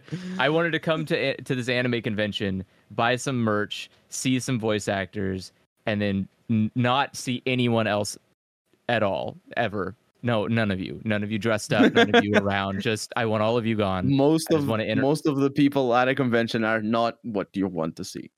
Yeah, exactly. I'm not there for the people at a convention. I'm there for the things that the convention offers me. It's like a lot of conventions don't seem appealing to me, but that seems extra unappealing, where like the convention is about interacting with the people. Like, that is what a furry convention essentially is. You're not there they're not like selling furries. They're not it's like the premise, anime is very just a commercial product. It's 100% there to just get you to buy shitty products you don't need, and then maybe you can see a guy who like voiced a character that you're uncharacteristically infatuated with, and would actually hate in real life, but you seem to pretend like you actually love them. And then you can get their autograph for some reason, and then you could just go home and then have a good time. But a furry convention is very much about the people. It's about the interactions with people. It's about the community, and that sounds terrifying. What you just show up and someone wears a Naruto headband, and you're like, I know that. And then that's it. Like, I'm not gonna I don't want to talk to them. They're wearing a Naruto headband. That's weird. I'm just gonna I'd be like, yeah, that's a Naruto headband. Like, I see that. I don't know. You see like I'll see people wearing anime clothes all the time in public, and I'm like, I know that anime. I know that anime. I know that anime. Yeah. But like, I'm not gonna talk to them. I'm not gonna walk up and be like, hey, I like that anime. I mean, I don't, because they're all wearing like Demon Slayer and Naruto shirts. But you know, like you can see them and be like, yeah, I know that anime. I know that character. That's cool. And I'm sure they'd be excited. They'd be like, oh my god, somebody knows about this character. But it's like, I don't know. Yeah. Like, People Well, are I just think wired that's what I'm saying differently. though, and like maybe it's a little bit manipulative, but like this is just what talking to people is. Like if you want, sure, you gotta grease palms and lick hands or whatever the terminology is, kiss babies. Where like the whole point is like maybe like I don't like Naruto. I don't care about Naruto. I've seen like 5 episodes of Naruto since I was in 5th Somebody grade. has to be the conversation dom. Yeah, so you just Yeah. like when I see someone in a Naruto shirt and I think like, oh, they look like they're having a good time and I want to have a conversation with someone, I look at their Naruto shirt and then I go into my mind palace and I remember a character from Naruto and I'm like, I really, oh man, you watch Naruto? I love Rock Lee. He has like big eyebrows. And they're like, oh, I love Rock Lee. You noticed me. Validation. And then you start a conversation with someone. And then like, that's like literally just how you do social stuff. And it's an enjoyable time. And yeah, I've started conversations with like, I'm being 100% sincere. Like most people don't remember the first interaction they have with each other. So especially in a big, busy social environment, like just talk to people, just say things. Like they won't remember. And if it goes poorly, they won't remember you. And if it goes great, you have a new best friend. Problem solved. It's the high school thing all over again. Yeah, I mean, Yes, Andrew and I exactly. used to know a conversation dom. Like she would just plow through all of the awkward initial elements of talking to anyone. She would just approach strangers at like the student union and other stuff, and then just kind of like within 5 minutes she had like their phone number and was like dragging them over, like here's our new friend and stuff like that. And Yeah. that's essentially directly how I got on the trajectory to meeting Marty and doing tabletop stuff at his house and then living at his house was because she was just this force to be reckoned with socially that just mashed people together and no one was entirely sure what was happening. It's There's just people that can just go. I'm very much the kind of person I am is I will not engage unless I have to, but if I have to, then I will be good about it. Like I very much am an on-demand politician. Like if someone were, if like a stranger walked up to me, it would suddenly be like, oh yeah, this guy's amenable and he is very polite and nice. But then like I will just walk away. I will find a way to not be in the conversation as fast as possible. And like I that's why like I just don't go to conventions for that particular reason. I know I'm not built for this. I'm not built for this kind of interaction level. And I not to be rude, but I don't also care. I'm pretty fine. Like when I meet new people, it tends to be on accident because of someone else. But if I was just like sitting alone in a room and no one ever talked to me, I would not be upset. And it's not like that I don't care about my friends, but it's like I don't have that need. I don't have a need for socialization. So the idea of like a convention is kind of like that. You want to find people that are within your same sphere of interest and hobbies, and you want that social interaction. But yeah, I don't I don't need that. So then the appeal of like a convention drops dramatically. Like half of its appeal goes away. Where the idea is that you're culminating a lot of people together that are going to be like-minded, interested, and have a good time with one another. And worst case, you have people like, I don't agree about characters or whatever, but they're not people that vehemently hate. Like you're not going to go to an anime convention and people are like, I fucking hate anime. It's like, what are you doing here? What, did you get lost? Like, So like that was my first experience at Midwest Fur Fest, was getting in an elevator and immediately hearing people saying, I fucking hate this convention. And it hadn't even started yet. That is a thing. Wild. Like people will have like have takes about the convention, but at the same time, like that just happens everywhere. It doesn't matter. It's not even a furry convention thing. Furries are also a bit of a strange experience where like you have these people that drag their fursuits around in these giant bins that are all like travel safe and everything, and like they just have their routine down and they're just touring the conventions like a band tours the country, but they're just some guy doing it just to go to all the like they just go to several conventions per year, and they like to the point where they find themselves spending thousands of dollars to go on trips to places they don't like because they don't even like that convention anymore. But that's like how they socialize, and it's part of their just yearly routine. And it's like it becomes like the Overwatch of conventions, where it's for some reason they're still doing it even though it's expensive and time consuming. Yeah.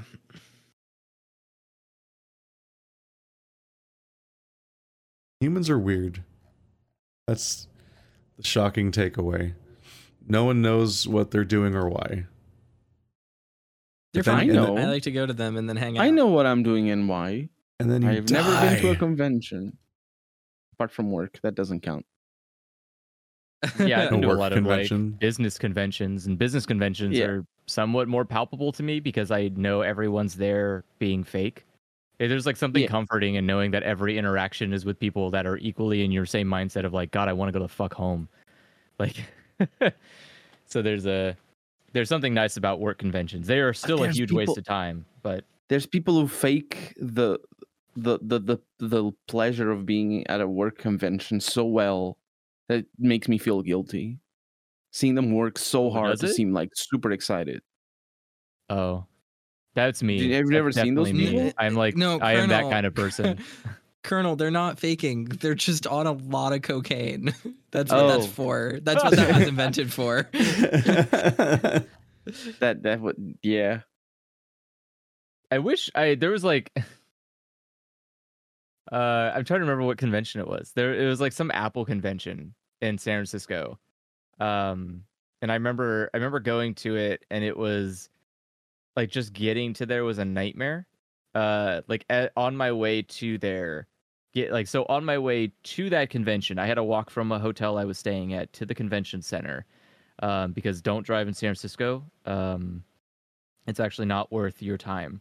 It is not. And Keith and I learned that the hard way. San Francisco driving, very bad experience. Not fun at all. Yeah. No. And so I walked. Got a story out of it though. That's the moral of today, apparently. Every driving in San Francisco comes with a story. It's just a free part of the driving experience. Yeah. You get a free story. No, about you got a story of me driving into oncoming traffic when we drove in San Francisco. Oh, no. I was just about to say our story is you like literally going the wrong direction and down a hill, mind you. Those roads are like fucked the worst up. possible place. Those are fucked up roads. Well, it wasn't the worst possible place because it was empty. Oh, true, but I meant like you don't want to. If you're going the wrong direction, you don't want to also do it down a hill. Like it's the least, good place to do that. San Francisco is such a disorienting environment to drive in. You forget how to drive. Yeah. Immediately, you're like, what the fuck? How do I even navigate this? Nothing looks right. I'm used to busy towns and cities. So it's not even that it's busy necessarily. It's the roads are incomprehensible. Every road has different rules and different thicknesses and looks different and is marked different, and the lights keep changing position and shape and size and appearance, like they're trying to hide in an I Spy book. And then every other road just goes up or down a hill, so it looks like a sheer cliff until you're 5 feet away from it because you can't see down it in your car. It's a nightmare. Yeah, you need to trust that it's not a sheer cliff. Like I've been in San Francisco, even just letting my mom drive. I'm like, here, it's fine. She's confident, whatever. And she ran several red lights. Oh no! Because there's several parts of San Francisco where suddenly the only light is like a tiny little stick in the middle of the road, sticking straight up with vertical lights on it, and you have to like spot it over there now when you're used to lights sticking out horizontally over the road. And they're just like, they keep changing where the lights are and what they look like throughout the town. And there's no, like the entire, it's like the reason why roundabouts are terrifying when there's like one roundabout as opposed to a town that's full of roundabouts. Like it's standardization. Like if there's one roundabout in a 50 square mile radius, then you're like, I don't trust a single person to know how to drive in this thing. That thing's terrifying. And like similarly, like just the whole reason why driving is ever safe and reliable and navigable for people is that it's based on really consistent rules and things look consistent and you can tell what you're looking at a glance and you don't have to question what's happening. Because the moment you have to question what's happening, you're dealing with Overwatch noise where you're like, what even happened here? Yeah. Except you died in a car crash. Yeah. Like, it's fucked up. Yeah. Like, you can't change. You can't be like avant-garde about your fucking city layout and street shapes and light placements, because then people don't know what the rules are or where they're looking, and they're like, oh, like, because if you don't immediately spot an over the street like stoplights, then you just think, oh, everyone else has to yield or has lights, this must be a through street for me. And then you spot the weird secret light too late, and you're almost in a car crash. Like, it's fucked up. San Francisco's a fucked up town. Toaster and I drove in a circle like 8 times in one area, just trying to find how to get to like the pier or the wharf, you know, like the famous one. We looped like 8 times trying to find where you can even park anywhere. Like, where are you allowed to stop the car? And because you're always in the flow of traffic, and there's infinite weird curbs and one-way roads and don't turn this way signs, we just couldn't actually find a place to stop in any way. Yeah, we couldn't get. So the thing that we found is that like the parking garage that we wanted to get to, there was like maintenance on one road, so we couldn't get to it. And then the only other roads with doorways to get into the parking garage were one-ways. But we couldn't get to the one-ways because the parking garage was on the other side of the road. Exactly. So we were like, how the fuck do we get over here? It's one of those things where even the GPS can't save you, because it also doesn't know how to play this game. Like, nobody knows the answers. It's like when you look up a walkthrough and it's just like a video playthrough of somebody losing the level. Like, nobody knows how to solve San Francisco. And yet there's like infinite people everywhere somehow functioning, and you're like, what the fuck? What did they do? And you can't ask them because you're stuck in a car driving in circles. That's from an outside perspective, as in when you don't have to get anywhere. I would have parked a mile away and walked if I could, but I also couldn't figure out how to do that. From an outside perspective, that sort of notion is, I like it. It's beautiful. Like a whole city full of people. Cool, you can drive. Navigating this. No, I can't. No, I don't. You can star in that fucking Doctor Who episode where they've been stuck in traffic. Because then it's not an outside perspective anymore. I want to look at everybody and be like, oh, look at this majestic amount of people just going about in this maze. And they have things to do. I don't want to have things to do. You're gonna fuck around and find out about Kafka-esque nightmares. You're like, oh, I only like to enjoy the Kafka nightmare from afar.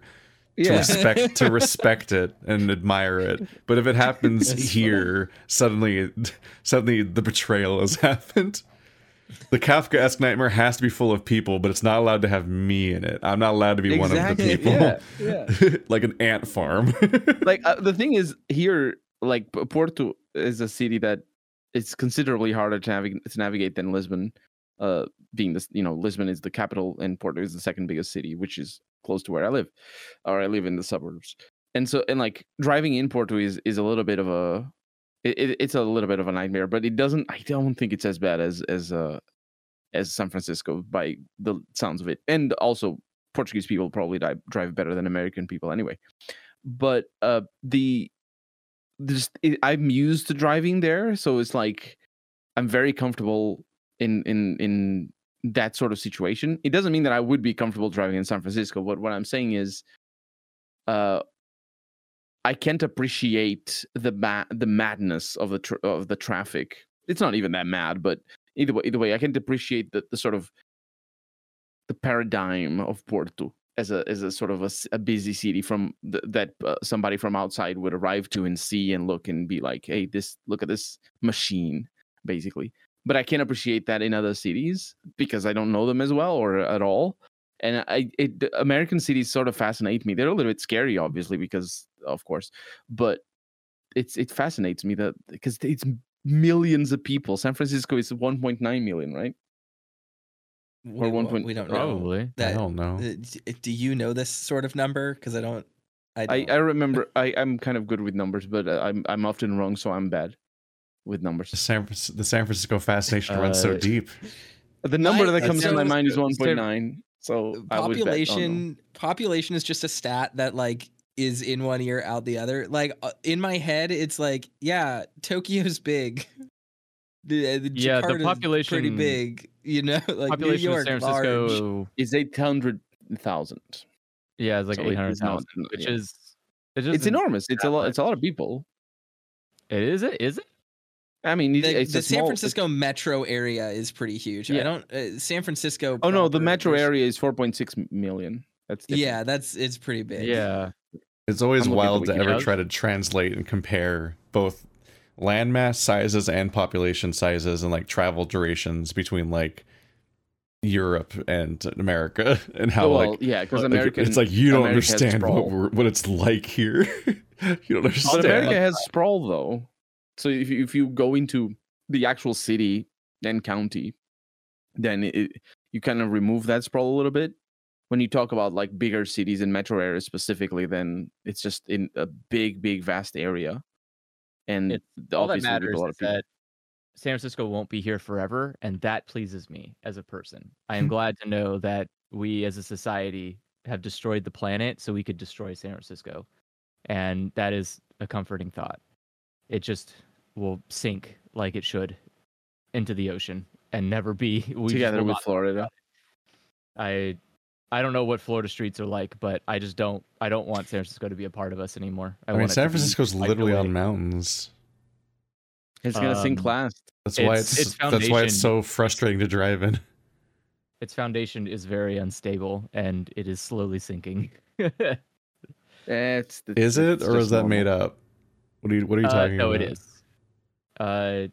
There are. I'm not going to research it right now. There are a bunch of skyscrapers that are not doing well. They're like Yeah. slowly Yeah. sinking into the foundation of San Francisco, and the city itself isn't very like it's halfway on a hill. It's not a mountain. It's halfway on a hill. I thought you were doing that thing we'd always hear back in the 90s where people just didn't understand what tectonic plates were and thought that they thought that they would always talk about San Francisco like it was going to sink or like break off of America and float away or something. And like just fundamentally I'm like, bro, it's a subduction plate. What the fuck? The ocean come this way.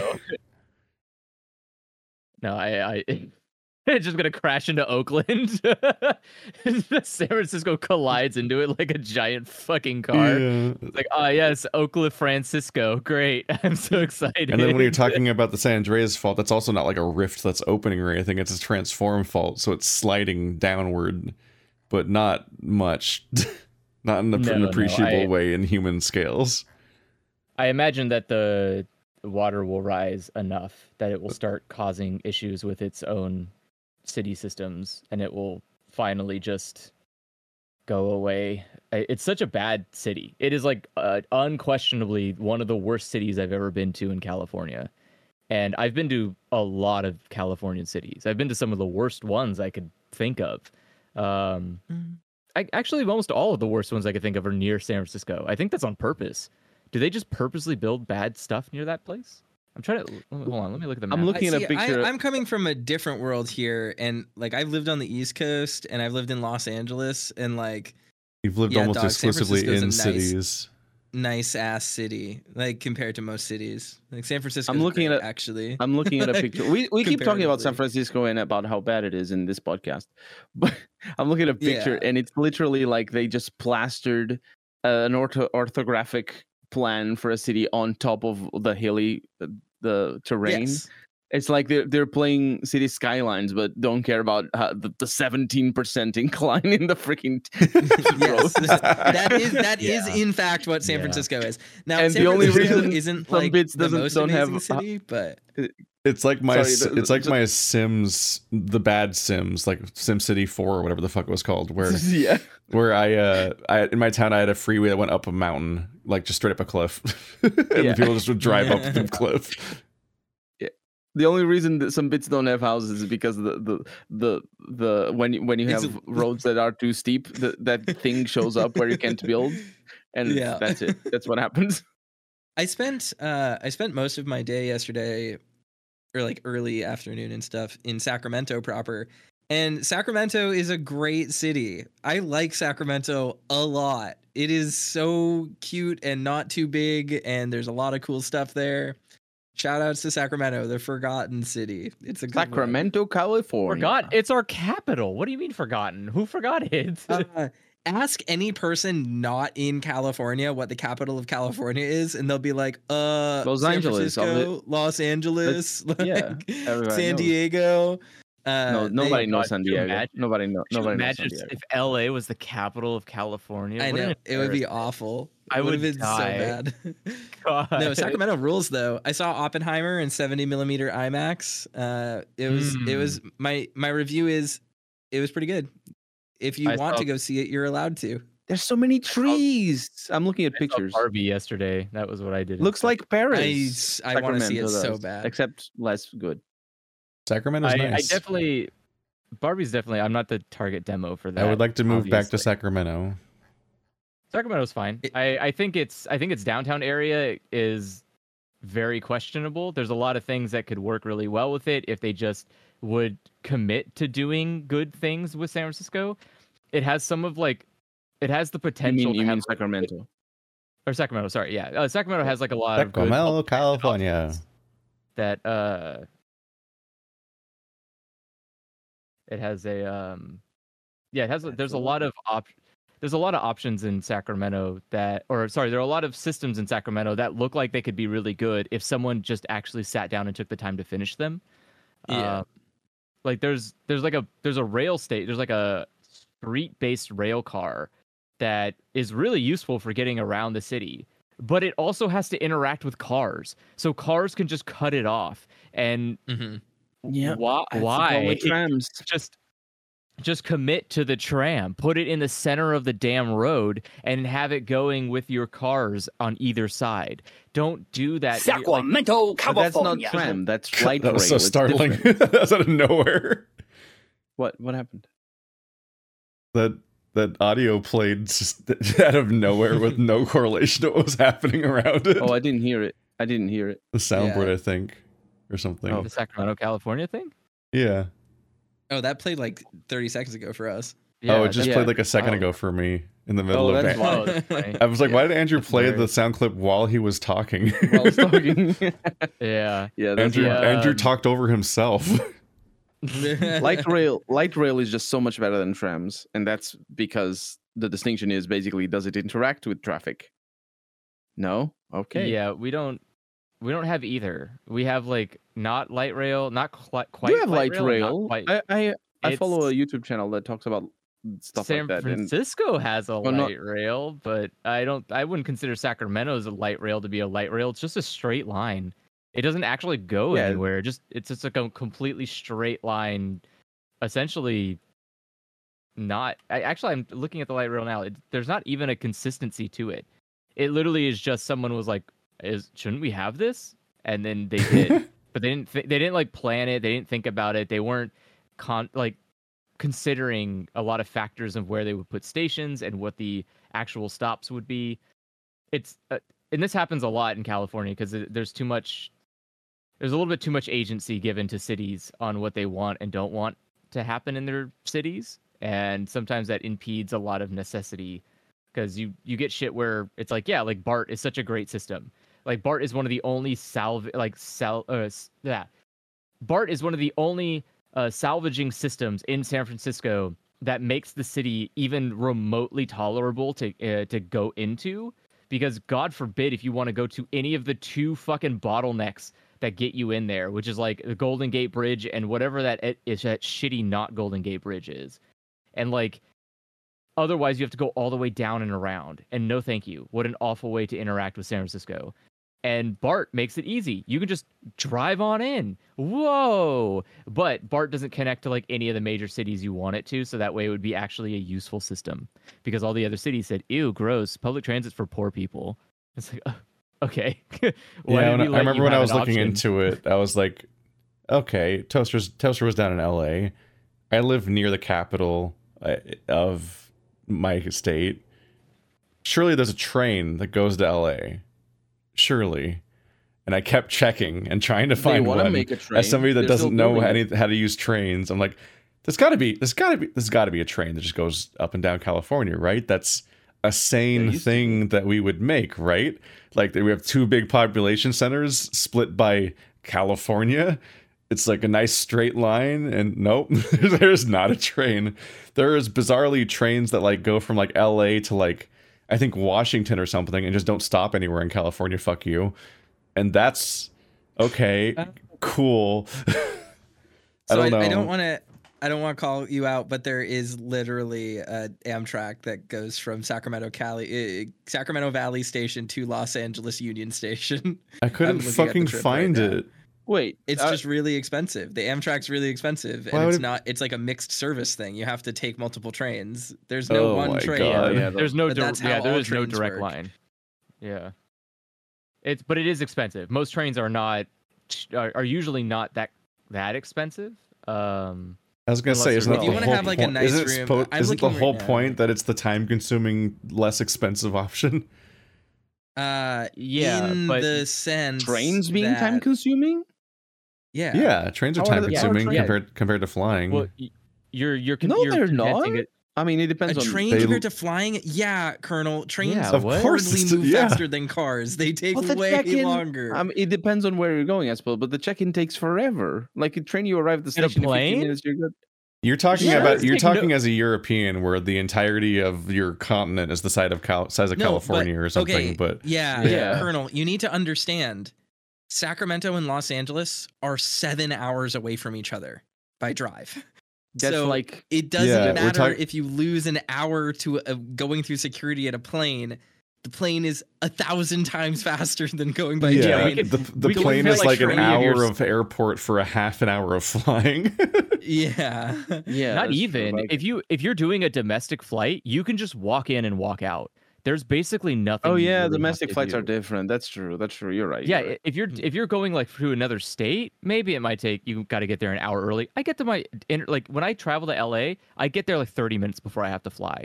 I don't spend any time in an airport. I just walk in. Here's my shitty I have my all of my flights are. Here you go. I've been. I show up super early because I'm afraid of ruining my entire week by fucking up that part of it.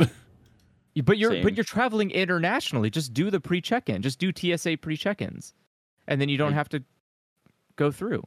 You just walk in and you say like, "Ha, I'm an American. I'm here." And they're like, "Okay, whatever, dude. Everyone's American here. Get in the fucking plane." And then they don't care.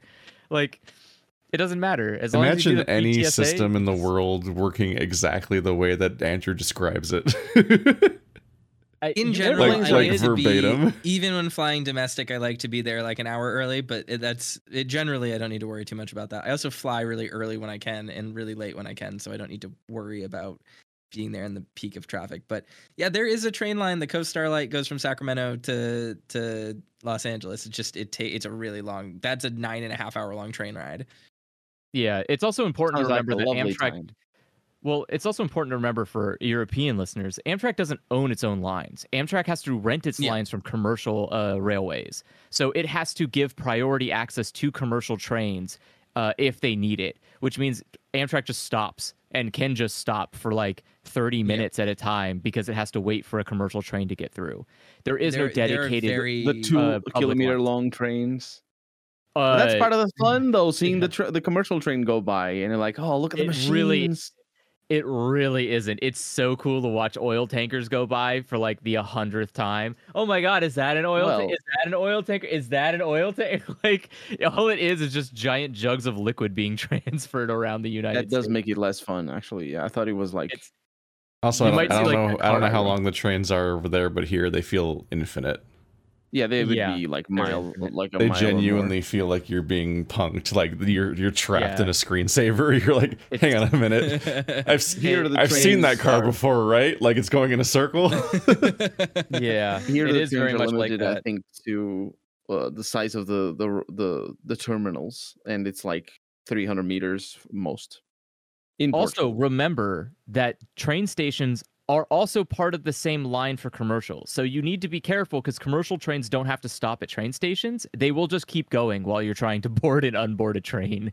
So just be careful that trains are not for you. They're not for you. They're for business only. You get to ride on them because some idiot, in the US. And so you only get to ride on them as a commercial user because some idiot won't just give it up and let the businesses own the train tracks. That's the only reason. So like a lot of this I would love doesn't to live in a universe where we could ride trains, but unfortunately, like Andrew is correct, in the US trains are for freight. Basically, that's it. Yeah. Yeah. If we had Japan's train system in the United States, there might actually be peace in the world as a whole. We might actually not hate Then people as much as we do. might even solve Like, climate change a little. If that we happened. would absolutely not have climate change. That would not we be would a still problem. have a little bit We would- climate change. Nope, not a little even bit. close. No, okay. If you build a train system as intricate and efficient as Japan's in like just even California, you would devastate the amount of carbon output we do constantly.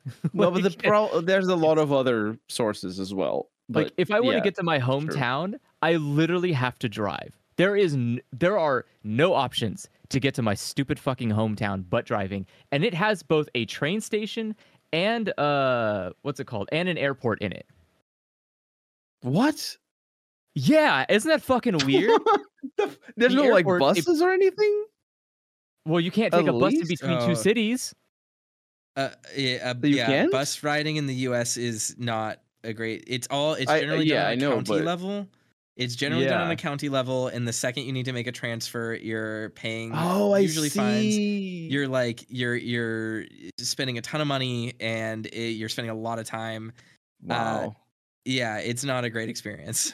And plus, why That's would you want to be wild. on a fucking community transit bus for 4.5 hours to get like a distance away you could drive in 45 minutes? Like, it's not worth it. Yeah. Yeah, I am not gonna sit on. 'cause you I'm can not gonna sit on a multitask. bus to go to my hometown. No, I Well, can't. but 4 Not with- hours not with instead of Americans in the 45 car. minutes. With American. Hang They're out, so and, loud. like, They're read, so and obnoxious. write, Everyone play video is games, everyone is fucking rude here. get mugged. And, like- I would love to be able to play video games on the bus, but the 27 people having full volume conversations on their phone on the bus while the kids are very watching rude. TikToks without headphones on. That is very unfortunately, no amount of noise canceling can solve this problem. I was in I've just still never done public transport. The only public you transit walk- I've ever done is school buses. If you talk louder than a whisper on the bus, I'm putting you in jail. Like, you are going. Yeah, I agree. I agree with you. I am This is- fully of the opinion that if you are on public All transit, the loud people go you on treat the it bike like a rack. fucking library. Yeah, Like, yeah. yeah. The The noise I want to hear is quiet. the road, or the Yes. or the rails. That's what you hear. That's the And- problem, because Toasters had that little bit of experience in a functional society that has some kind of Yes. like ability to care about other people around themselves. And it is nice. When you get on a train in like Japan, you're like, oh, okay. And you just sit there and you just ride a train. Maybe you'll hear some the teenagers life. every now and again, but it's very like This just on adds to the ambiance. Yeah. Yeah, on the majority, people just sit there and just are trying to get to a destination. They're just Yeah. reading or watching something on their phone with headphones in. Everyone's really like to themselves. No, you don't hear like the sound of talking or shouting or Yeah. music, and it's nice. It's delightful, even, I would dare say. And then you like go to a single American anything, and it sounds like someone's trying to murder you audibly, and you're like, I don't why. Well, I What is I the- rode what's the curse? I rode the New York Metro a couple of times, and I don't remember it being. I mean, it was loud, but the Metro is loud itself. But I don't remember a lot of people talking. The Maybe it's station different. is so fucking loud. It's so loud in those fucking It- stations. Yeah, it's It- like it's tunnels and And giant and machines. it echoes, and there's like Yeah. loud sounds going over the intercom all the time. People are just shouting constantly. There's people that are like haggling on the sides of like I didn't see every part of train stations. that. I it's did just- see somebody preaching and being, Jesus Christ will save you. Yep. and Yeah. You'll sometimes you'll happened? get like there's one. I can't go to the shop at the grocery store because there's a fucking guy with a megaphone that shouts about how God is important. Like, I You cannot can stress just enough. go by that guy. You can just like, okay, Or I could just live in a place that doesn't have that fucking asshole on the side of the street.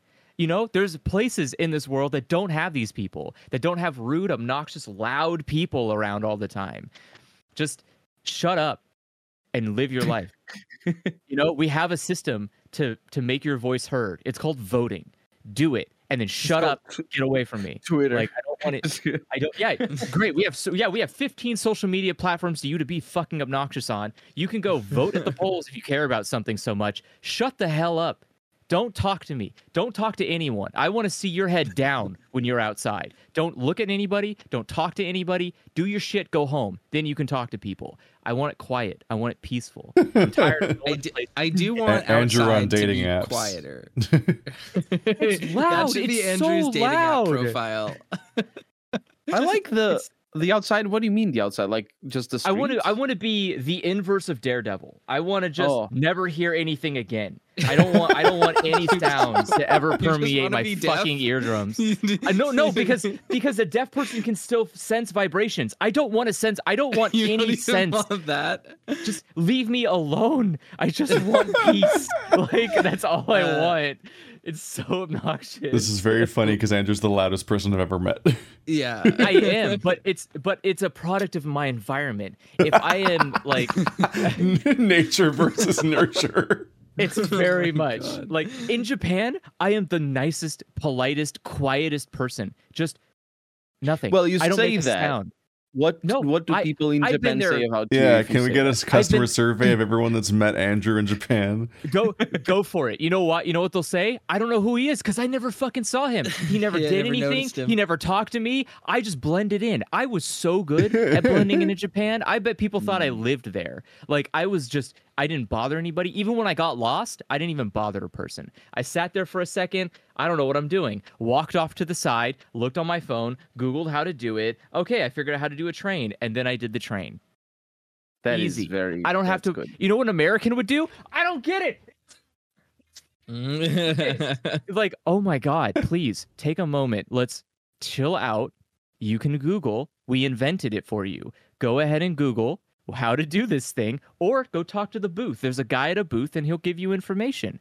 But you don't have to be a fucking asshole about it. And that's nice. But you don't get that option here. You don't get that luxury. I literally went to the movie to go see the fucking Barbie movie, and a lady tried to buy coins or try to buy a shitty arcade thing for her kid so that he could play some arcade game in the thing, and it didn't work. And instead of just going, it didn't work, maybe I'll just go and ask what's going on, she stood at the thing that didn't work and shouted, "The thing isn't working. How do I get it working?" Why? Why are you here? Why? Like, I literally wanted to go snap her card in half and throw it on the ground and be like, now it's not a problem for you anymore. You literally cannot use the system. Go the fuck home. Like, shut up. Just shut Chaotic up. energy. She just stood at the machine yelling at the air. Yeah, she's yelling at a person at the customer service window, but didn't just go over to it. She's shouting in the assumption that they will come over and assist her. She is shouting just to be seen, and it's just so obnoxious. You don't need to live your life like this. I'm sorry you feel that way, but honestly, don't. Just don't do this. Don't be like this. I'm of the same mind. If you want to know what I would have done if I put my card in the crank machine game and it didn't work, I'd be like, wow, guess I just lost like $4. Cool. She didn't even lose money. And then I would it walk didn't away. work. It just didn't take. It just didn't work. Didn't even give her. Oh. It didn't give her any money. She just did the card. It basically declined her, and she made a big deal about it. Like, I would, at that point, I literally would have been like, the amount of effort required to even remotely keep thinking about this is too high for my investment. I'm gonna walk away. Stress. And like, maybe I'm just mentally ill, but I can assure you that I will sit at a store, like at a grocery store, and I will see people visibly and audibly get frustrated because they can't figure out self-checkout stuff. Oh my There God. is a line for you. Go into the They just line. start harumphing over and over again. Yes, The they're getting harumphing, mad. oh my They're God. stomping their feet. They're just, this thing doesn't work. It's so fucking dumb. No, ma'am, you're fucking dumb. You're an idiot. Just use the thing.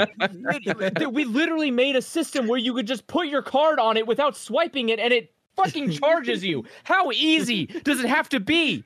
Please, ma'am, I beg of you. Please, sir, I beseech you. Just shut up and go do a thing that's easier for you. Just why must you insist on why must people in this country insist on doing things hard and then being upset that it's hard? Yes, man, like, it is like hard. People, like it's like what people were doing yesterday when they were complaining about the fucking modern controls in Street Fighter, being like, oh, the game's too hard to play. And then we're like, well, you can use modern controls. And they're like, that's baby mode. Why would I do that? And it's like, bro, like you literally are you talking just said about it was too hard. the live chat or? Yes, just people in live chat being mad about modern controls. Yeah, like I use modern controls because I'm bad so I was at the game. I tried modern controls. It was harder than classic controls. Yeah. They're weird. And you know what you could do, Keith? You know what you did? You just fucking switched to classic. That was crazy of you. I cannot believe you had the audacity to solve your own fucking problem. I started on classic, then switched to modern, and then Googled how to play modern because they changed all the buttons. And then it's changed. Yeah, but the entire layout's unrecognizably changed to the point where they don't translate between the two at all. So then I'm like, okay, I got to do some wiki research, and I figured out the modern controls. But then by the end, I was like, I'm definitely playing worse. This is definitely worse than I played classic. My point with that is less the viability of actual modern controls and just more that people will be like, this thing is too hard, and you can be like, well, there's an easy line for people who have difficulty with the hard line. And then they'll be like, no, that's too easy. That's for babies. And it's like, bro, let your ego it's like when go. people You it's like when people say they're can't do the hard thing. It's like when people say they're struggling at Overwatch, and like, oh, you should try Moira. And like, I would never demean myself by playing Moira. And you're like, yeah, okay, well, they made a character for you. I disagree, though. I disagree with this. Moira isn't the easy character. Moira's the easiest character in Overwatch by such a huge margin that it's comical. I disagree with this take. I play every character basically in all of Overwatch, and it's hilarious how easy Moira is. She has zero mechanics to worry about. She doesn't have to worry about providing any kind of utility. She literally just has a do healing and a do damage button, and that's her two buttons. And those two button inputs are universal across all of her skills. They're all split between the same split. Her ult is just do her character but harder and larger for an ult. Like her problem is mobility and getting out of trouble. What? She has an instantaneous escape, omnidirectional, invisible dash that has movement tech. She's the most comically easy character in the game. Like, there's a learning curve where you have to spend like 30 hours clicking like what the fuck exactly is happening with Mercy's crazy tech and dashing and moving and how all that works, where it feels like a fighting game just to dash as her, and she's the supposed easy character. Moira is literally just 100%. It controls like the game normally does, but you just move in super speed for a bit while hitting dash, and you literally disappear with no tell as to where you're going. It escapes almost anything and makes you invisible and invincible, and it comes back every 6 seconds.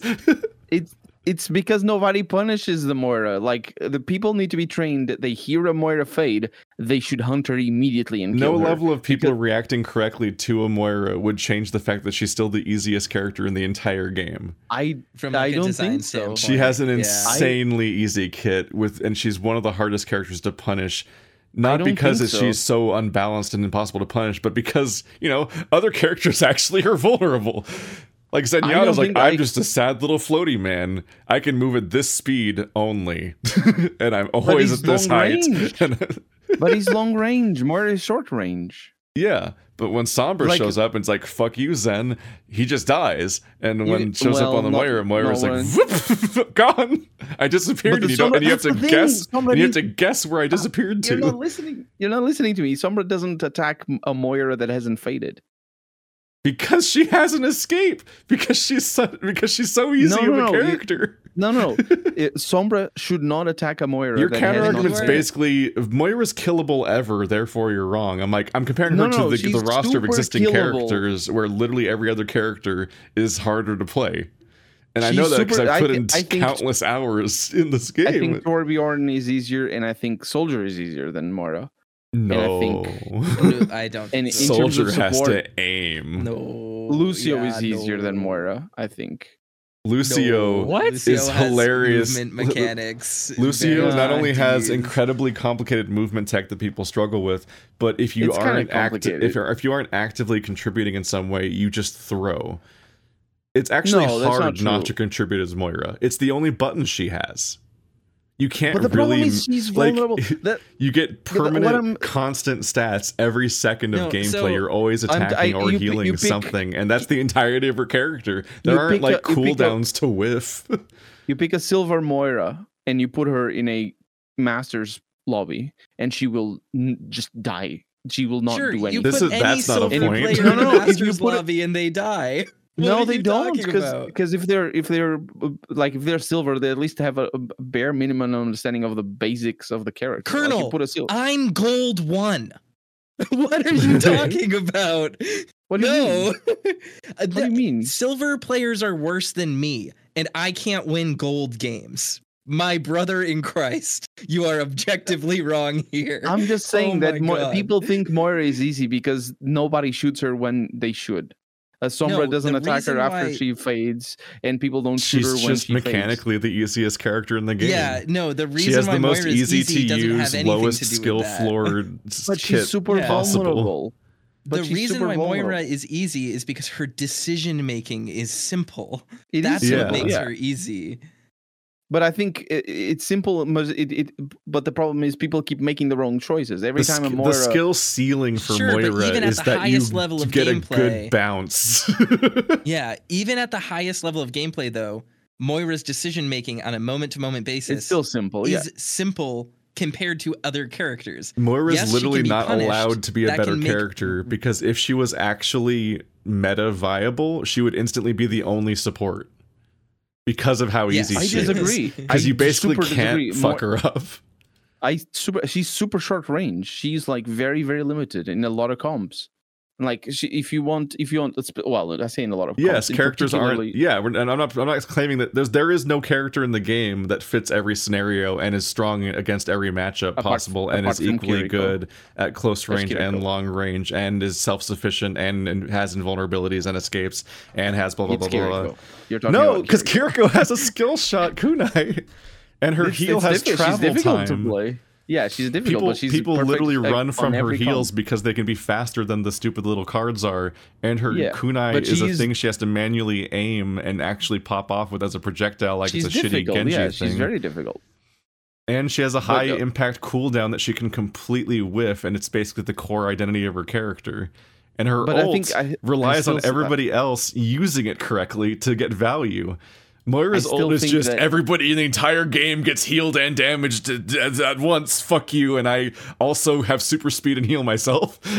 Now that she can fade during her ult is actually useful at higher ranks, but at lower ranks it doesn't matter because nobody shoots her anyway. Like now that I'm it's now that so I'm often- playing DPS characters and I'm actually having to deal with how the average ult even works in this game outside of tank and support, it is extremely hilarious that Moira's ult is just a super beam of healing and damaging everyone, and It's you just just- It doesn't can't. do that it's much just- And you damage basically though. can't It's do. it's She two does buttons enough at the that she same can kill time. any character in 4 seconds, No, and she she's doing it doesn't. to She dies everyone so at once. fast.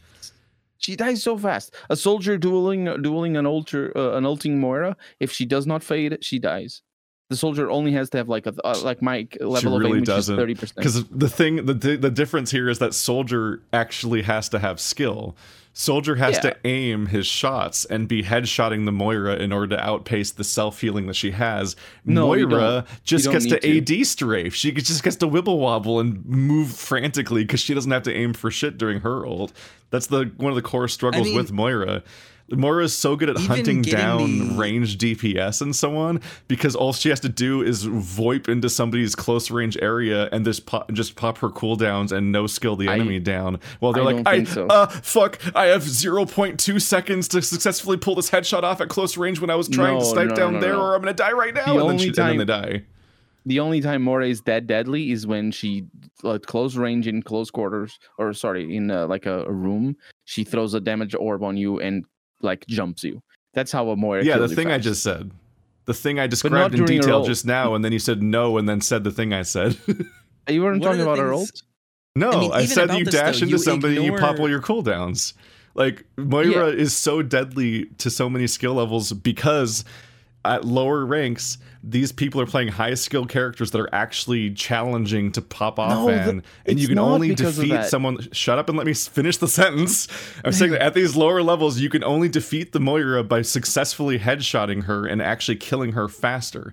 Because the way that Moira works, she has both a low skill floor and a low skill ceiling, in that she literally cannot deal damage faster. There is no headshot mechanic. There is no be cooler, stronger. Please just let me say the thing. You keep saying no when I know I'm right. I'm saying objective things, but you're just cutting it off constantly. Like Moira is literally just a stats character. She does this much damage per second, period. Her one cooldown does this much damage per second, period. That's all it does. So she is 100% like hitting a time trial in a level. Like, oh, it's the beginning of Metroid. You have 2 minutes to escape the facility before it explodes. Except it's Moira just VoIPed into your closer range, and you will now die in 1.5 seconds if you don't successfully kill her. And she gets to AD strafe, she gets to dash around, she gets to play like a reckless weird lunatic hopping around because she doesn't have to actually do anything skill-oriented. And you're this poor Ash trying to headshot her when she's 2 feet away from you and flying around like a Genji, and she never misses her shots because all she has to do is vaguely point her screen at you, and she already launched the ball, so that part's already a foregone conclusion. Your option is to perfectly headshot her, ending the fight instantly, or try to escape, or hope that someone saves you and pockets you, because until you get to the point where the skill level of people that are playing these DPS characters can actually instantly react to and kill a Moira in 0.5 seconds, she just wins most of those duels, and that's why she's the easiest character in the game. It's like inarguably why she's a comically easy character. That's like saying like a Reinhardt is a super easy character because it wins most of the duels. Yeah, it's true that Reinhardt will duel most characters down and kill them one-on-one. But the problem is the mobility of Reinhardt makes it actually very challenging tank to. Yeah, you just defeated your own argument. Thank you. No. You're saying like it takes work to hunt people down as Reinhardt, and the entire match knows exactly where you are, and you are instantly outranged by anybody even slightly escaping. Because Moira is not easily outranged. Moira can often suck Pharahs out of the sky. Range. Come on, she's slow if she doesn't fade. Her ball is actually easy to avoid if you're looking at it. And what I'm saying is, like, people know how to kill a Reinhardt. Well, sometimes they know how to kill a Reinhardt. I've seen a lot of stuff, but like all you have to do is take high ground and shoot. I mean, are you going to try to claim Reinhardt's easier to play than Moira? Is that the argument you're making? No, my argument is that you can. What character is easier to play than Moira? Torbjorn and Soldier. No, I don't. No, I mean, Soldier. Torb needs the headshot. Torb and Soldier both need the headshot. But so. Yeah. No. Torbjorn. All you have to do for Torbjorn, all you have to do is old meta. I don't know the new Torbjorn because they nerfed the turret. But all you have to do is have a basic understanding of flanking and using the turret to flank.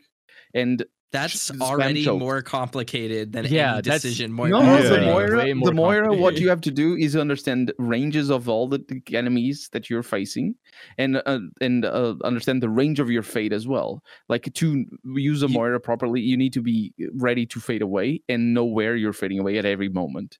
Because the problem with Moira, and what I'm trying to say is, people know how to kill the Reinhardt, but people seemingly don't know how to kill the Moira. Like, you should never find yourself in a duel with a Moira if you're in an Ashe, for example, because the Moira should never reach you. If she's reaching you, then either you play for distance and you deny the value to the Moira, so the Moira is basically not healing or not doing damage because she's after you. And that's why Lucio is fun to play, because you can run away from tanks and stuff. Like, it's so obvious, especially now with 5v5. In 6v6 it was a little bit different, but now in Overwatch 2 it's very easy to tell when you're just wasting people's time as a Lucio. I know other characters as well. The Soldier can do that as well. But basically people are running after you and they're not getting value while they're running after you, and you are getting value if you're in a defensive position. That's a good value. But with a Moira, like, the problem is all my argument, like, we can go deeper, but my argument is this: people don't shoot the Moira after she fades. What they do is she faded away, she's running away from me, I don't need to worry about her anymore, or for a little bit. And that's the wrong thing to do with a Moira. What you need to do is, she faded and now she dies. And they don't do that. Do you know what I mean? So I think and that's why to know how to play the Moira, if you're playing against rubes that don't do that, obviously you don't need to know how to play the Moira in the first place. You just right click on them. But if you're playing against people who actually shoot you after you faded, or in other words, if you play against me, even if I'm on an Ashe, you need to at least understand the ranges of the enemy's characters and understand the positioning, your positioning, and how to fade away specifically in a way that doesn't get you into the range of enemy characters. And she's actually challenging because her mobility, her fading mobility, I should say, is a very powerful tool. She does have the evasion is very powerful, and you need to master that. And I think Torbjorn is easy because you just press E and you get 100 health immediately, and you're just faster and do more damage. And obviously your value comes from landing those headshots, which you need to do. But it's just you just spam chokes and you land headshots anyway. It's really not that difficult. So and for soldier, I think the fallacy I we're falling into out here, of though, spite.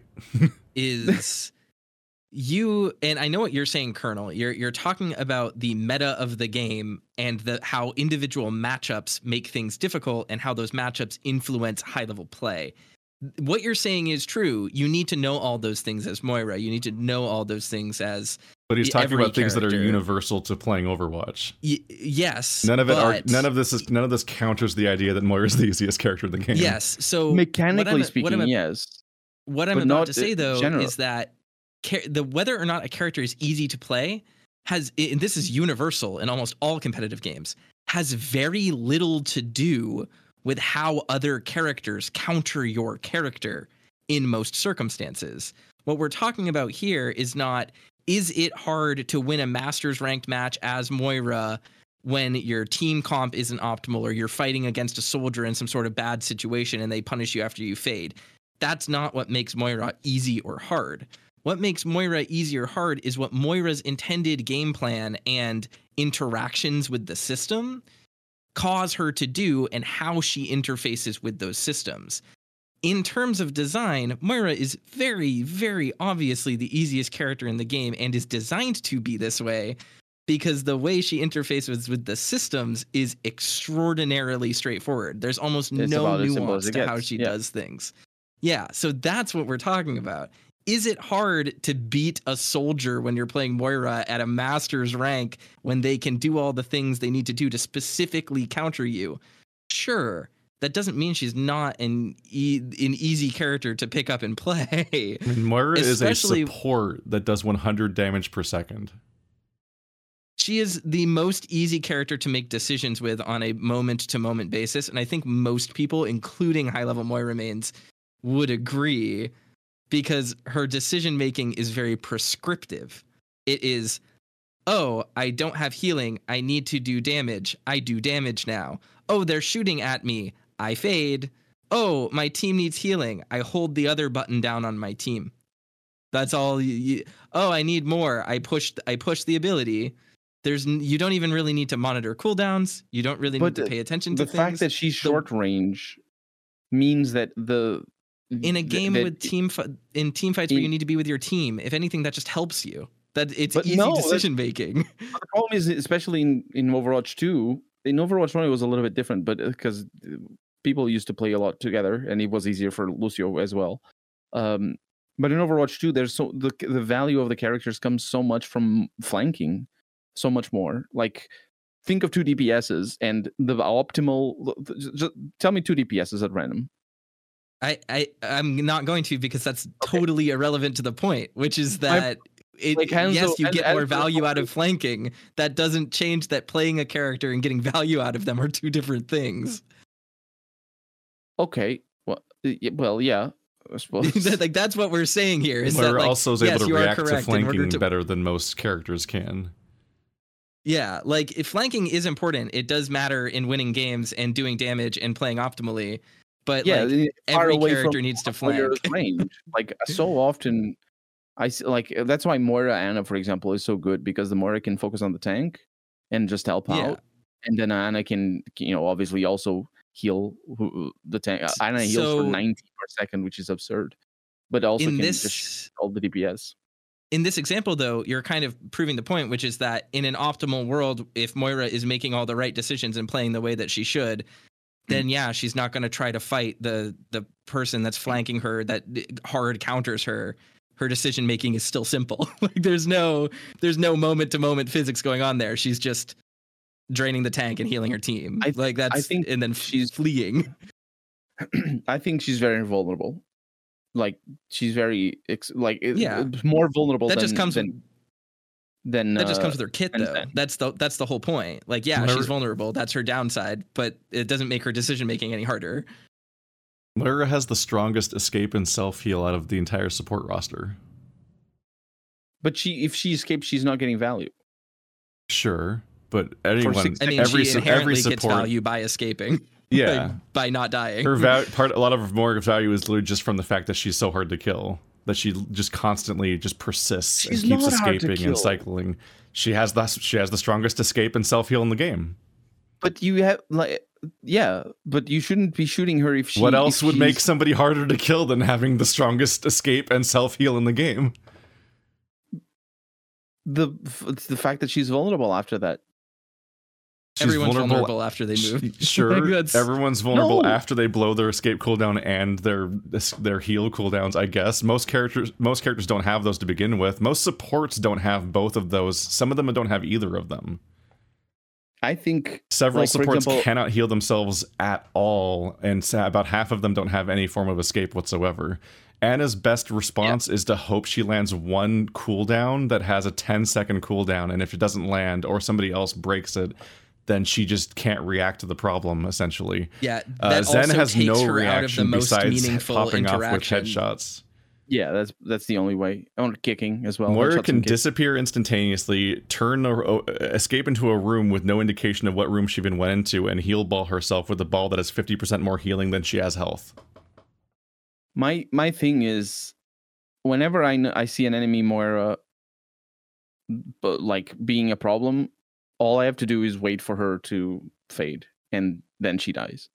And this happens reliably. And looking back at my time playing Moira, it's how I feed, is not being aware of how vulnerable I am. Sure, this is why shouting cooldown usage and baiting cooldowns is so much of high level play and comms. Yeah, that's not the experience. That's not the gameplay experience any of us actually have. This is also, no one does call out cooldown usage. Yeah, you just need to. I call out. And just the fact just the fact that high level gameplay counters a character, and you can in fact beat the character in a game designed to be balanced, doesn't change the fact that she's incredibly eeasy. Yeah, I think. Well, I mean, it's like saying Sombra is easy because Sombra is easy if you're playing. Very low rank. Sombra's like the hardest character in the entire video game. Sombra is objectively like top 3 hardest characters in Overwatch to play at all. Sombra got me out of bronze. I was in bronze. Sombra and Genji are both extremely high effort characters for relatively low value. Like they're specifically known for being not worth it. I was in bronze 5 DPS learning the game, and bronze is the character that took me up to silver, high silver, and I was like having twice the one Sombra on bronze. I was having twice the damage of all my DPS reliably. By the time I learned the game, that's how powerful Sombra was, because nobody counters her, nobody cares. Like the moment she blinks away, nobody hunts her down or anything. You could be making the wrong decisions though. And it's just that they're not countering you, which is exactly what you're saying about Moira. Exactly. So it doesn't actually matter. Yeah. So your argument here doesn't make any sense for why she's easy. My argument is that we can't base. Well, we can, because we are having a conversation, so we can say the perspectives that we want to say. But what I'm saying is, I think there's more to a character than just other people not knowing how to deal with them. Yes, I agree. And most of that is the decision making you have to do, which is to say why Moira is easy to play and a character like Sombra is not, because you have to juggle more decisions to make. I see. It's also just not really a matter of knowing how to deal with her. It's just the fact that dealing with her is physically harder than her dealing with you in many situations. It's why it's just actively not fun to play against or be Moira in those like between matches deathmatch modes that kill time, because the Moira player isn't doing anything interesting because she's just throwing balls and right-clicking on people and winning fights for free. And when you fight against her, it's just deeply frustrating because you know that she has like so little decision-making or a skill shot to do, and you have to perfectly headshot her to kill her in time because she does 200 damage per second. She has 100 damage per second. She kills you in 2 seconds. If she throws the ball, she does 200 damage per second. Yeah. No, it's 100. The ball's 50 and she's 50. The ball is... Oh, it's 100 total. Oh, I thought... Yeah, it's 100 damage per second total, which means that most characters are dead in literally 2 seconds. And that's very tough. That's a very tough time to beat as many characters. Like when you just like, oh fuck, a Moira's happening, and you have to react in time and react and land your shots and do the right thing. And oftentimes the right thing is escape the Moira because you will not win the fight. Oh yeah, 100%. If you're a soldier, run away. If you're an Ashe, shotgun blast away. If you're like, you always need to put distance between you and her, and it's not like you all. But the thing is, you already fucked up. If a Moira is diving you, there's already something going really wrong. And like she can clean. That's why she cleans up easy, because once the team fight is lost, like she just goes in and finishes everybody off because she's a nasty little character. With incredibly easy buttons. And again. But it's like, easy for her to make that decision. Like she just sees it happen. Yeah, once the fight you never press a button as Moira afraid to press it because you think you're gonna fuck it up and miss it or something.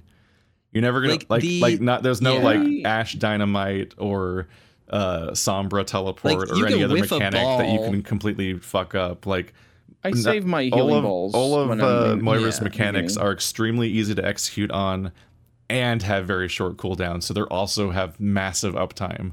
So you basically you get to essentially spam them when you do, and you're extremely unlikely to just whiff any of her mechanics because her teleport is just the normal controls but better.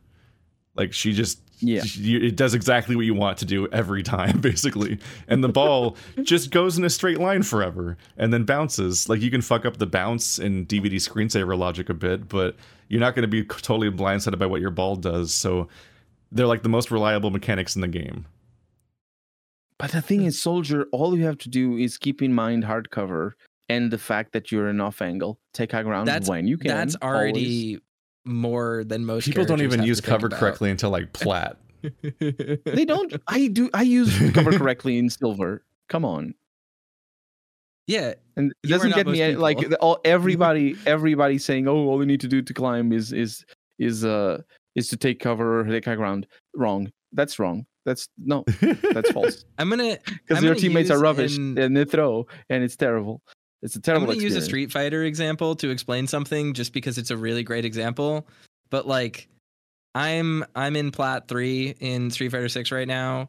I can do 14 hit punish combos. I can do crazy stuff. I know exactly how to play all my matchups. I know every single time someone is gonna jump at me, I need to anti-air. Other players will just jump at me. I'm in Plat 3. I am close to diamond rank. I am within a grasp of the highest rank available in the game, and people still play the game wrong. People will play the game wrong always. It's irrelevant to what actually translates into like skill or even difficulty, right? Like people just jump at me and they win sometimes. It's just gonna happen. No amount of that changes, I think, the individual risk reward inherent to doing things and making decisions as characters. So characters like Anna are always going to be inherently disadvantaged, even though they might be really great characters, are always going to have a harder time doing certain things because, like Keith said, Anna gets... It's probably the most difficult. Yeah. She gets grouped up on, but what I'm saying is like what makes her difficult to play is that, like Keith said earlier, like, okay, Anna gets grouped up on her one choice to escape from someone is to hit them with a sleep dart. That might be the one thing that you do, sure, but that's a complicated decision. You can say Anna should never be in that position, but Anna will be in that position at some point. And it's hard decision. Every time. The moment she throws a sleep dart, there's always a Genji jumping her or some. Exactly. Not always, but if the Genji. So it makes it a conversation then that they have to make with themselves in a split second to say, is it worth it for me to sleep dart, or do I just die and respawn and then like be close to the base so that I can help defend the base during a team fight? Is it valuable for me to even engage my escape mechanic? There is a stop there that they have to make that decision. That's something like that someone like a Moira doesn't have to do, because she can just be like, oh, my health is going down, shift, and then you just like flee. And like, yeah, they can get punished after that. Obviously, there's counterplay to every single thing every single character can do, but there's no decision making. Shockingly small 6-second cooldown for her fade. Yes, exactly. So it's like, it's not like you're depriving a team of an important resource or doing something like that. You know, you throw a heal ball and fade around the corner. Yeah, that's why she's easy. That's why she's infamously hard to kill, is because she has a 6-second fade, and then between every one of those fades, she can do a self-healing ball if she needs to. And it's always back. So she's alternating between a thing that makes her hard to kill every 3 seconds. And no other character plays that way. I don't see her as being a hard to kill character. Like you say, famously hard to kill. I do not see that. I don't know what else would be hard to kill besides a tank, like Roadhog. Honestly, healing every time you start damaging them or something. Honestly, the hardest to kill, depends on what you're playing, but the hardest characters to kill for me are Baptiste and Kiriko. The hardest support. It's wild to me because Baptiste can't even heal himself. He has an immortality field and he can shoot you dead, and he jumps away like a lot. If you don't have vertical mobility, he can actually jump away from you and just. For me, the mobility is part of why it's so easy to kill, is because it traps him in a predictable arc, and so suddenly I'm like, my That's ass true. that can't aim can headshot him all of a sudden. That's look true. at me go. And there's Ash videos you can watch where I just keep killing Baptiste every time he jumps because I'm like, there he is. yeah. It's the same with Junkrat whenever he concussion mines into the sky, but the other thing about Baptiste is that he's a long range character, so. You know, it's a little bit like Ana in that regard, where the difficulty of killing an Ana is that you need to get to her, especially if you're not playing a long range character yourself. And with Ana as well, like I think Anas are difficult to kill, but mostly because whoever plays her are probably knows how to play Ana. Yeah, they're self-selecting to being a terrifying human being. An Ashe, you're playing an Ashe. I see an Ana downfield, and I'm gonna kill that Ana. She kills you because she doesn't have drop-off damage. Like you need to be careful about that because she does 75 per shot, and if you have a little bit of damage already, 2 shots and you're dead. Like a Pharah, like I often, not oftentimes, but maybe half the time I am playing Ana against a Pharah, I force the Pharah to switch. I'm most confident fighting Pharah as Ana because I know that I just need to land 3 shots. 3 shots, and she's this is amazing. It's beautiful, and I can land them anywhere it's specifically. But anyway, it's time for us to wrap this up. You guys can argue about these people in the comments. We're running late. This podcast was unlistenable. If you made it this far, congratulations. People are so excited about the nipple story. I know it. You lost 2 hours, 2.5 hours of your life. I'm sorry. You're gonna get fan art of Toaster with a sad nipple scar. Please don't. Just like a human bite mark. Draw me doing anything else. It's okay. Draw him biting back. Anyway, the results of the poll is 36% yes, 20%, 36% yes, 18% no on is Moira the easiest character in Overwatch. The rest is what? Because you always have to have a third option for not voting. So there's a 2-to-1 ratio on Moira being the easiest character in comparison to the entire cast of all of Overwatch, which is a pretty strong definitive margin for saying yes, probably. But anyway, see you guys next time. Send your questions to Dialog Choices Podcast. You can ask questions about Toaster's dick or whatever. Who knows? What? Bye. Bye. Bye.